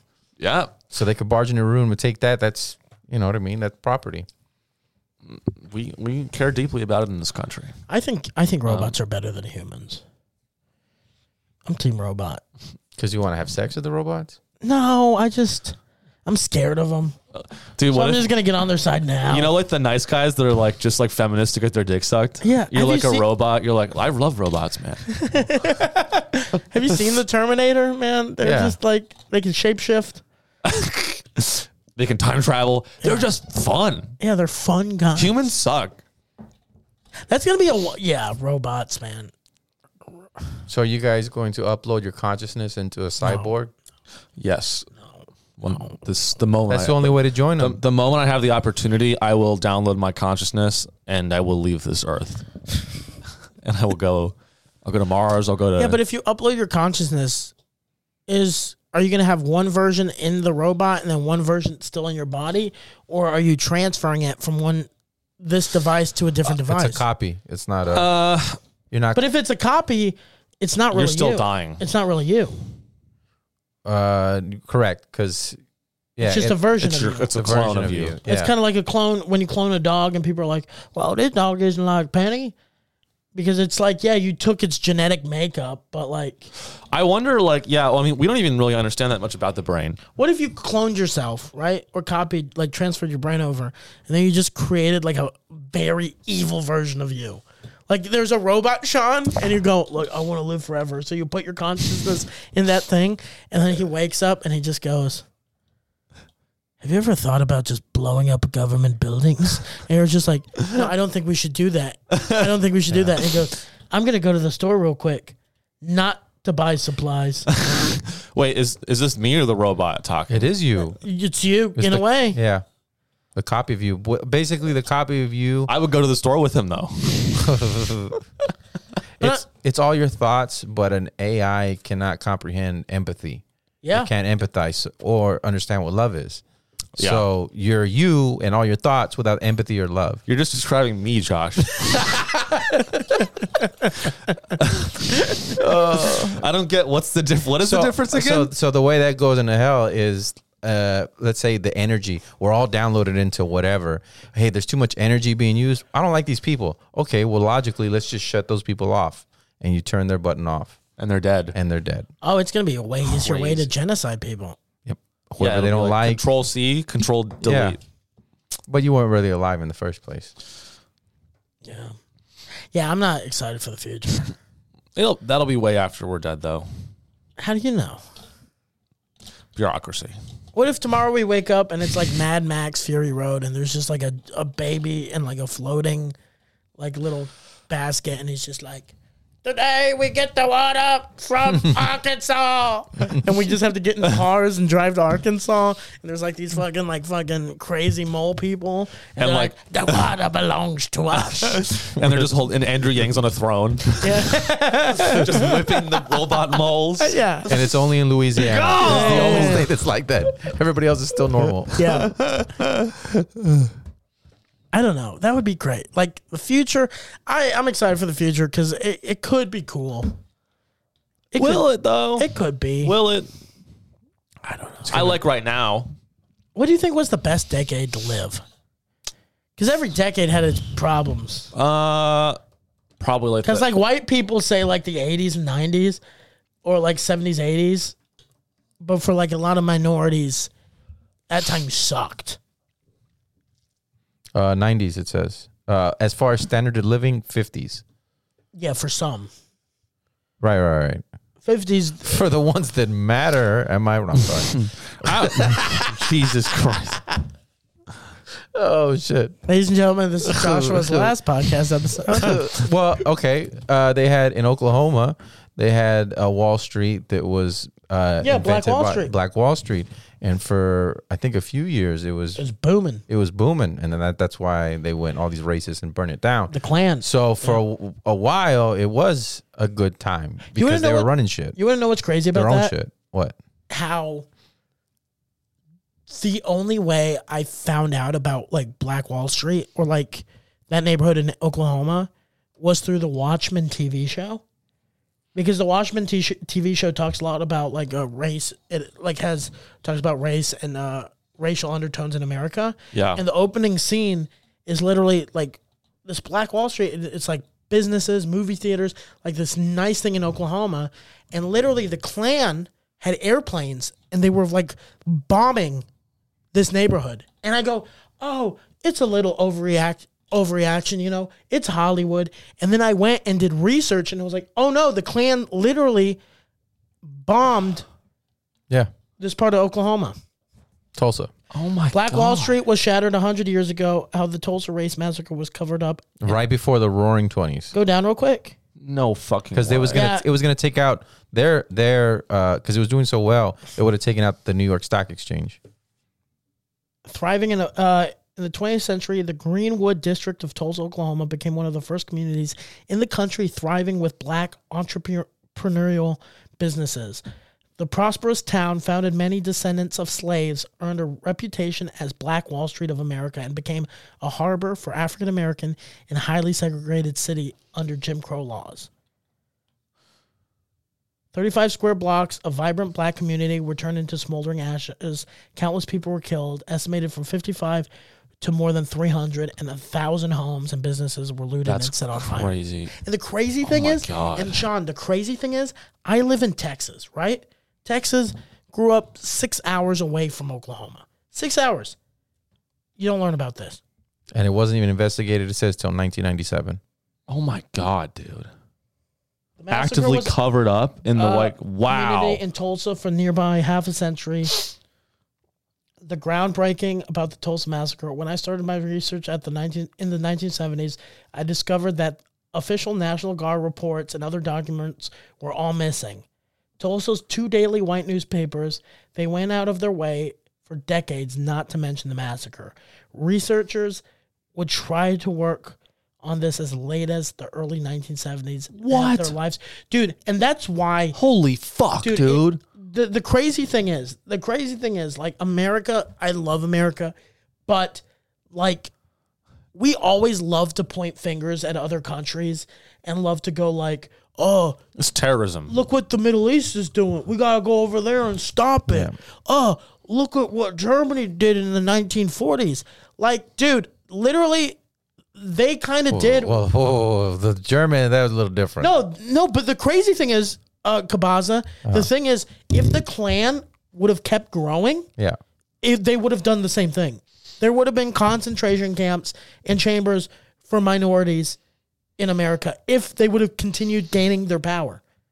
There's too many of us minorities for them to take power. No, but what I'm saying is like... That was their agenda, though. But I'm just saying that was their agenda. Like... Jesus. We've talked about it, I think, once where it's like on fucking Madison Square Garden at the Garden, they had a huge Nazi rally in America during World War II. So the crazy thing is, like, we love to point the finger, but the thing is about America is we're great at covering shit up. This says the police chief ordered the officers to go to photography studios and confiscate all the pictures. Wow. I don't believe in hell, but I hope that guy burns in hell. Fucking douchebag. It took me 4 days to get through the boxes because the photographs were so horrific. I'd never seen those kinds of pictures before. Ugh. I didn't know anything about the riot before I work here. I never heard of it. Since I've been here, I've been at my desk to guard them to the best of my ability. Dude, and you know what? They call it's called Black Wall Street, right? Yeah. What does that tell you about Wall Street? Yeah, it's all white. White Wall Street. Yeah. Bro. I would fucking know. Dude, the historical trauma is real, and the trauma lingers, especially because there's no justice, no accountability, no reparation, or monetary compensation. Like, it is crazy. It is. That could have made Oklahoma a thriving. No. That couldn't, not just made Oklahoma. That could have literally made that was the They could have beginning. stopped redlining. No, that was you the know? beginning of African Americans in this country, because it's 1920s, not that far away from slavery, less than 100 Yeah. years. Yeah. That literally was their chance, was the chance to be like, fucking, you know what? We're free from slavery. We're going to fucking start our own businesses. We're going to make our own money, Yeah. start our own community. Hey, because they felt it. They probably felt it after slavery was over. They're like, yeah, we're free and we're not slaves anymore. But they're like, I don't feel welcome. Yeah. There's still no economic opportunity. But it's also illegal if you don't work, so you just go back to Low paying. Well, no, you go to prison, which Yeah. is the new slavery. Yeah. So they were like, oh, it's either we work in these like low paying horrific conditions, or we just do our own shit. Which it's kind of like, I don't know. It's wild, dude. It's like, it's this wild thing that America is the best at fucking. I never learned about that shit. No. Never learned about that. Dude, America's the best at going, woe is me. Like, dude, it's like every 9/11, we're just like, what? Why would they do this to us? You know? And then you do a little research. Because they hate our freedoms. Continue. No, then you do a little research and you just go, oh, when the Russians were in the Middle East and like slaughtering civilians, fucking, we were kind of like, oh, what Russia's doing is bad. Let's fund the Taliban. And they're like, oh, America's cool. But then like 10 years later, we went in and did the exact same thing. Yeah. Like this whole pointing finger, we do the exact same shit. Well, dude, it's. I mean, you know, the issues get really complicated, and it's hard to. It's really hard to have principles and stick to your principles, even on your own. But imagine like trying to create a country based on principles. No, but why is or a policy based on principles? It's just. But dude, our country is built off of, we're God's favorite country. That alone makes Manifest destiny. Yeah, you can't be a righteous nation if that's your tagline. Yeah. Oh yeah. You can't be honest, because you instantly are going, oh, these countries are invading are Muslim, which we know God doesn't like Muslims. And clip that. Thank you. No, but it's all right, Mr. I'm gonna assault every robot. I'll remember that. No, that's good. We need to. Yeah. It's crazy, dude. No, I really. I mean, also, I mean, it's a nation of lies. Like separation of church and state is a joke. Oh yeah, it's a fucking joke. There was that one. I think I'm not a Satanist, but I thought it was like pretty interesting how you see that story of like there were all these Satanists that wanted to have a statue of Bethlehem, the Baphomet, which is like the satanic symbol, and they like wanted to have that because there's a statue of there's like a Bible or a statue of God or Jesus or something in the state capital of the state, and they also wanted to do have Baphomet side by side. Yeah, because it's like, well, if you're gonna have a religious artifact on government property, we want to have this one with the two children. Doesn't that look way cooler than like Christian stuff? Hey, also the two children thing.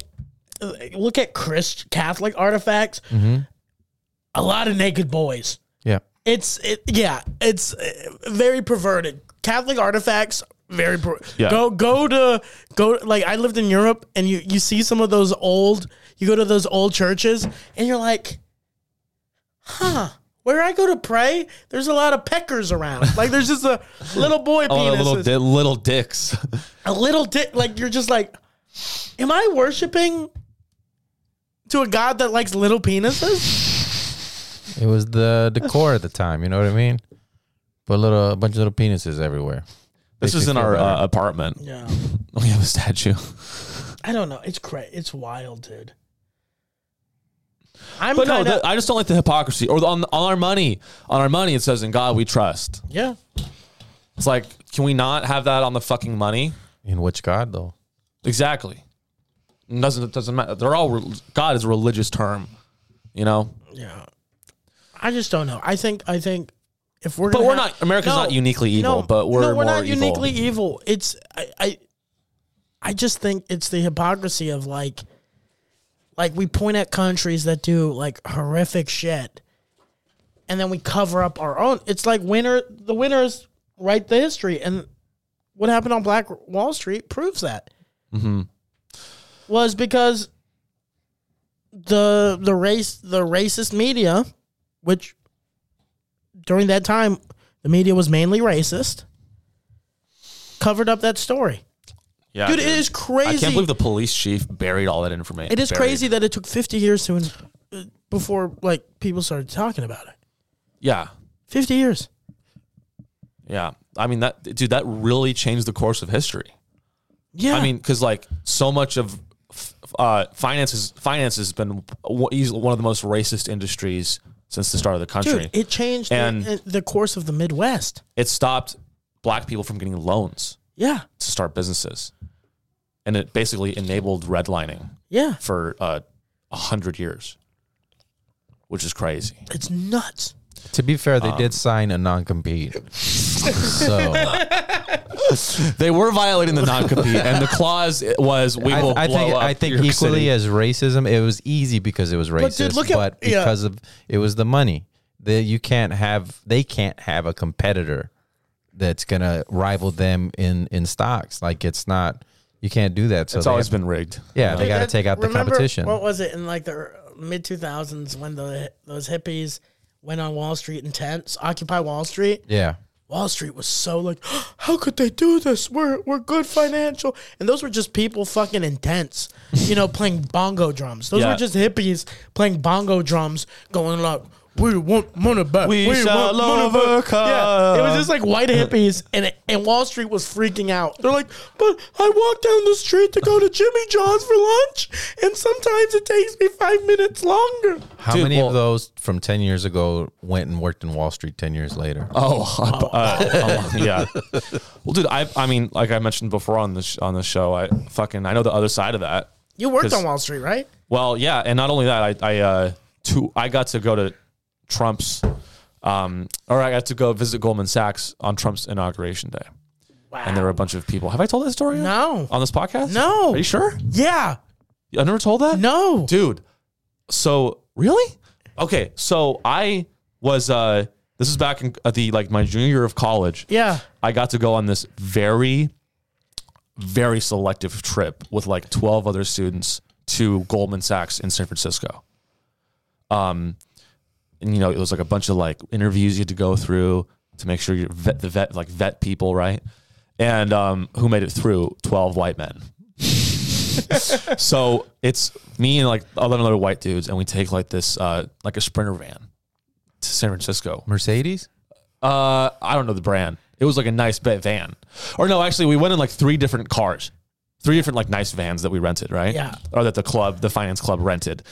So at 4 a.m. we get in the vans, we're on our way to San Francisco, and I'm like half asleep. And then on the radio, I hear it's Donald Trump, the new president of the United States, real estate entrepreneur and billionaires. The president will be giving his inaugural address today.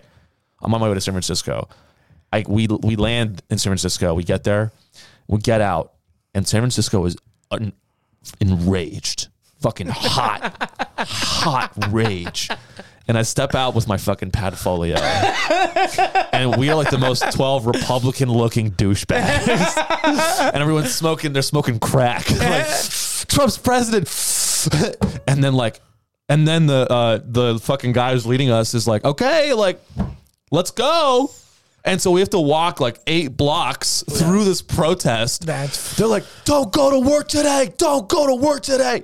And we get to the, and you're just looking at him like, it's actually not a job. It's more of an internship. It's an informational interview. It's an information. I am just learning about the process of this company, and I am not going to work.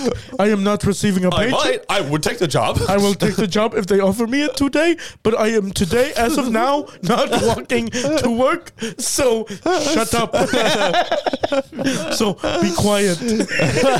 This is like this guy with a sign of the heroin needle in his arm. He's like, I need. And so I know the building. I'll fucking call 555 California Street. Yeah, is the building. It's the Transamerica building. It's the pyramid. Yeah. Donald Trump owns a third of this building. And guess So what? you're walking into the third he owns? He leases that third to Goldman Sachs. Oh, man. Which one is it? It's the Transamerica. Oh, wait, maybe it's not 555 California.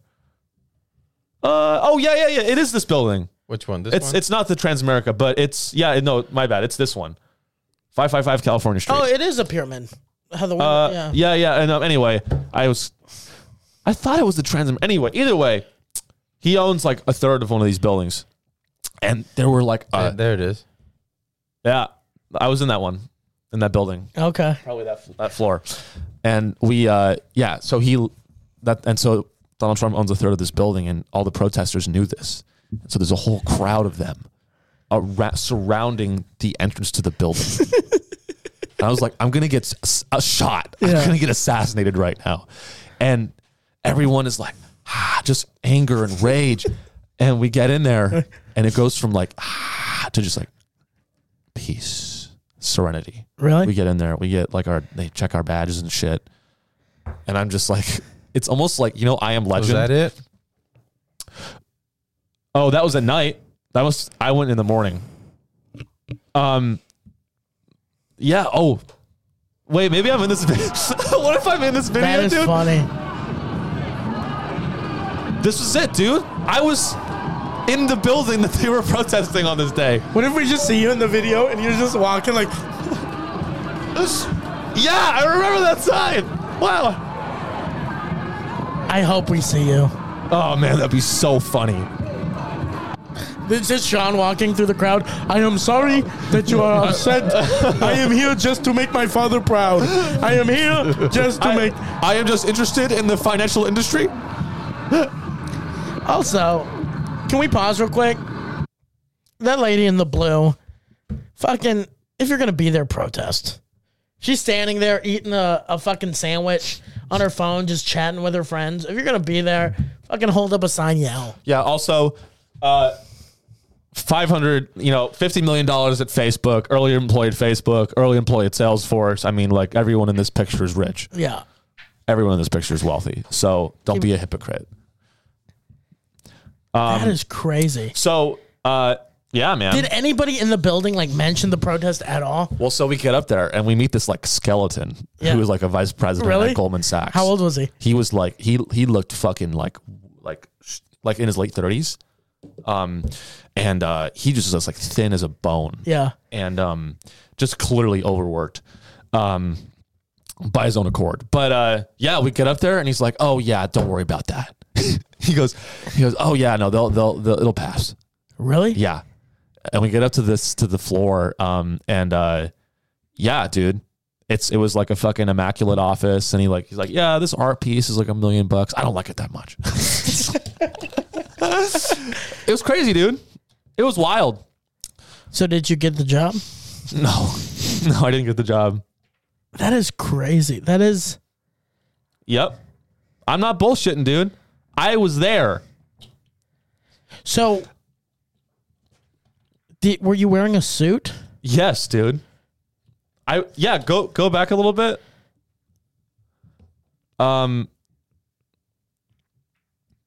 Okay, let's see. Pause it right now. If you can. Yeah, anyway. Yeah, right here. I walked up like on the left there and into the building. That is crazy. Really nice, gorgeous furniture. Really nice office.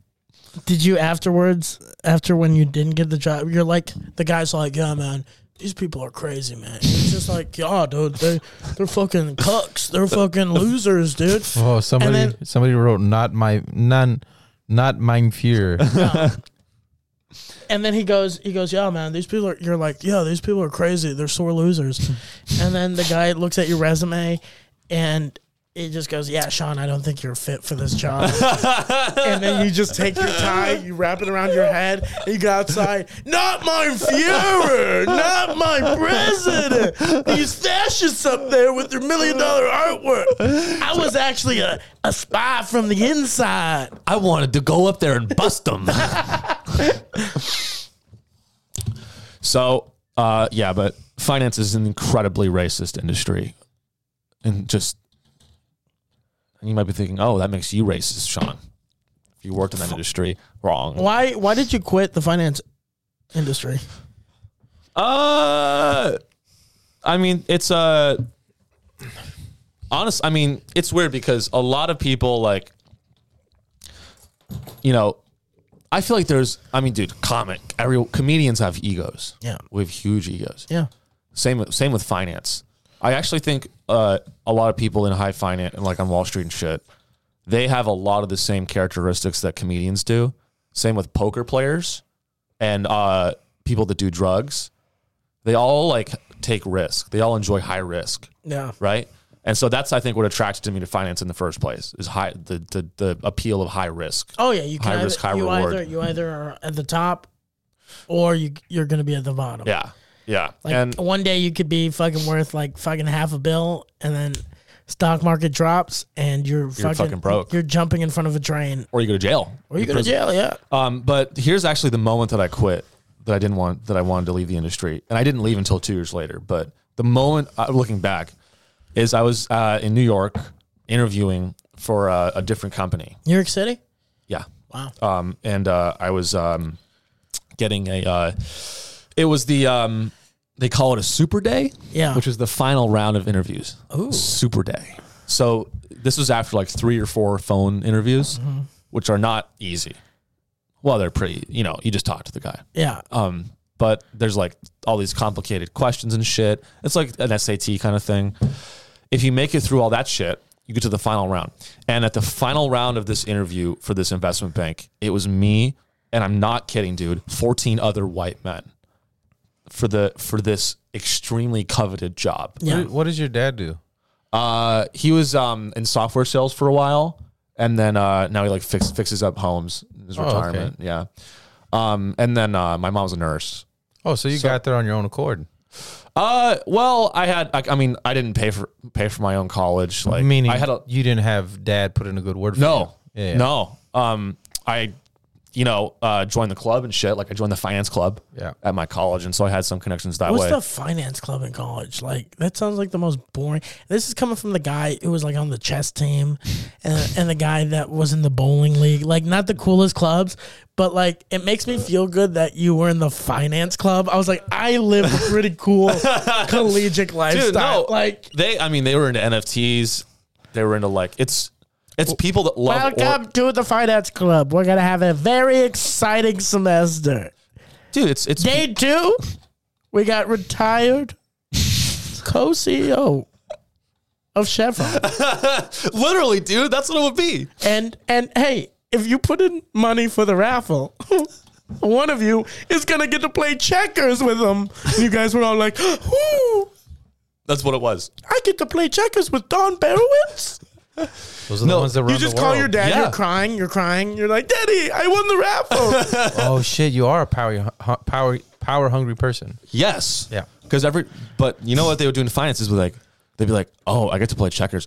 I can build a relationship with this guy. Oh yeah. I can be. They're all about like orbits of power and getting closer to the. But that's it's also like comedy in that aspect. Yeah, exactly. Where comedy is it's orbits like- of power. You know what I love right now is that I saw him control himself and not do the. It is crazy. Sean, it is crazy. Ultimate power. Fucking Sith Lord over here. It's crazy that you did that like 40 minutes ago, and now you're just like, oh yeah, I almost worked in that industry. Because if you would have stayed in that industry, Oh, my God. right now you would be in New York City on a top floor building Yep. in a big office looking over the city. You would be naked in your office, just naked, looking over the city. Only the waist down though. Yeah, waist down, nice suit, nice suit jacket, nice shirt, and you'd be like, just hard. Your hard dick is hitting the window. And you're flopping it back and forth like that. Yeah. And you're just flopping it, and you're like, this is my city. It's going from leg to leg going. Yeah. I made a horrible mistake. I could be doing that right now. I made a horrible mistake. You know what? Lizard people, like you asked that senator, future senator, they're not born. They're made. You, That's right. sir, would be made into a lizard person. You would have been a bad man. You know what I like? That one of my favorite lines from Wolf of Wall Street is when the FBI agent like, Jordan, a lot of the guys I bust are pieces of shit. Their daddies are pieces of shit, and they're long line of pieces of shit. Yeah. But you did it all by yourself. You know what? I just realized if you would have stayed in that industry, you'd probably have a nice 1 or 2 bedroom apartment in New York City. You'd probably be dating like a model from like Spain, like I told you, Asian. Shakira. or Asian. You'd be I'd be banging Shakira. You'd be banging like a Shakira type. She'd be from China because he's trying to get into that market. Oh yeah, Hong Kong. That is true. She's teaching you Mandarin. Yeah, my relationship would be strategic. During sex, you're like, how do you say fiscal income again? And she's like, oh yeah. And you're like, oh. And he's like, yeah, thanks, babe. Got it. Yeah, thanks, babe. Yeah. And then you'd be there fucking like a beautiful Chinese model, right? And instead, you decided to be a comedian, and now you share a 2-bedroom shithole apartment with me. It's not that bad. With me. And man, did you make a mistake.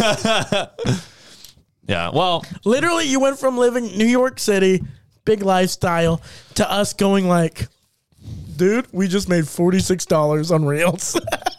yeah, I mean, but dude, the thing is, it's And second round FPIA. Huh? Yeah. That's worth it. it's You should email Goldman Sachs that picture and go, fucking, look who got the last laugh. Hey, have you heard of Cap City Comedy Club? It's a grift. Yeah. I made it to the second round. No, Have you heard of Cap City? Oh, they just got bought by Helium. Have you heard of them? Have you heard? And then they're like, "Yeah, I own Helium. I own the parent company of the parent company of Helium." Oh, Joshua, I think we should start a conspiracy. Okay. Sean worked on Wall Street. Sean probably knows someone who owns Helium Comedy Club. Interesting. When Cap City was open without Helium, Sean didn't advance. Oh. But now that it's owned by Helium, he gets first place. He has good sets. He has... Wow, that's very interesting there. Keep joking like that.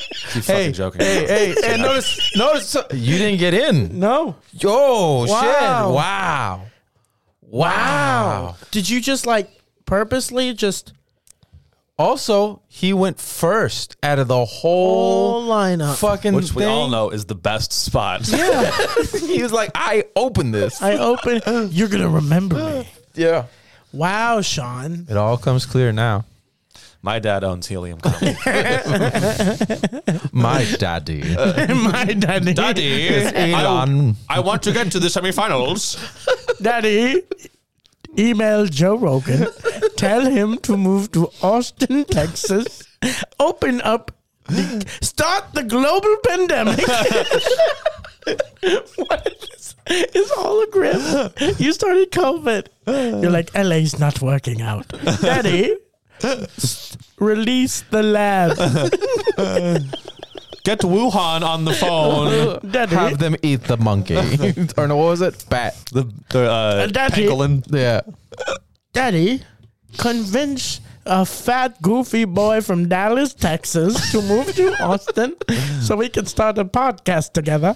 Daddy, And then Kendra will. It's all planned, Tony. it's all planned. You think you just... Tony, you think you just fucking ran into that guy? Yeah. You ran in to a campaign manager for a senator? It was weird. He at one point, I planned. we were talking, he goes, what, Sean? And I go, huh? And he goes, oh, nothing. Like he held his earpiece. You think just by happenstance, he was there. Dude, the crazy thing is, if that turned out to be true, like this is all planned because of you, I wouldn't be that surprised. Well, I'm a planner. I plan. I'm a planner. I'm a part of it too. I'm with the Spanish IRS. I'm here to get $14 million from you. This is all to bring Shakira to justice. Tony, you're right about everything, but it's not to like benefit my career. We want to put Shakira in jail, and we need your help, Tony. You were supposed to be a pawn, but you know too much. Oh, baby, when you fraud like that, you make the government go mad. You made the Spanish go mad. I feel wrong. Oh, man. Did you say mein Führer? No, I feel wrong. Nazi Shakira? Mein Führer. Mein Führer. I just saw your face and thought, my Führer. That's obviously what Tony said out of his face. Yeah, look at him. Oh, baby, when you... I don't like her voice. I'm sorry. It's You don't not like great. her voice? Nope. In English, it's not that good. In Spanish, it's good, but in English, it doesn't. It's not as She good. sings too much with the back of her throat. Whatever. Who am I? Who the fuck am I? Oh yeah, you mean pop sensation Shakira? But it works in Spanish. It sounds What good in if- Spanish. What if like Shakira, she's won Grammys, she's made a career of herself, played the Super Bowl, voice of a World Cup, which is like not many people have done, and she stumbles upon this podcast where Sean's like, her voice isn't even that good, dude, and she's just crying now. She's like, first my husband leaves me, now the government's after me, and now I lose Sean Riley. Sean Riley told me to marry Bouquet. He called me and he says, Daddy says. You will marry Real Madrid star Bouquet, and you will move to Spain. But I don't love him. I don't care, Shakira. I don't care. Shakira, and also Shakira, you will not pay your taxes. But I want to help. I want to help people out, and I think my contributions will help people. You will not pay your taxes, Shakira. It's all about the big plan, the picture about getting into the final round of the funniest. Shakira, do you want me to be the funniest person in Austin, or do you not? And you better think about the question. Before you answer, Yeah. just know that I already know I have your brain tapped. And Shakira, if you don't do what I say, I am prepared to put your mind in robot Shakira. And guess what? She will continue winning Grammys, but she will also listen to everything I say.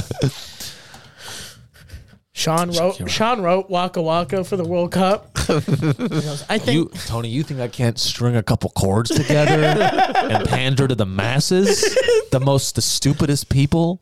if I can't pander to the masses, how do you explain me getting into the semifinals, the funniest person in Austin? It was easy. It was. I just put two syllables with hard consonants.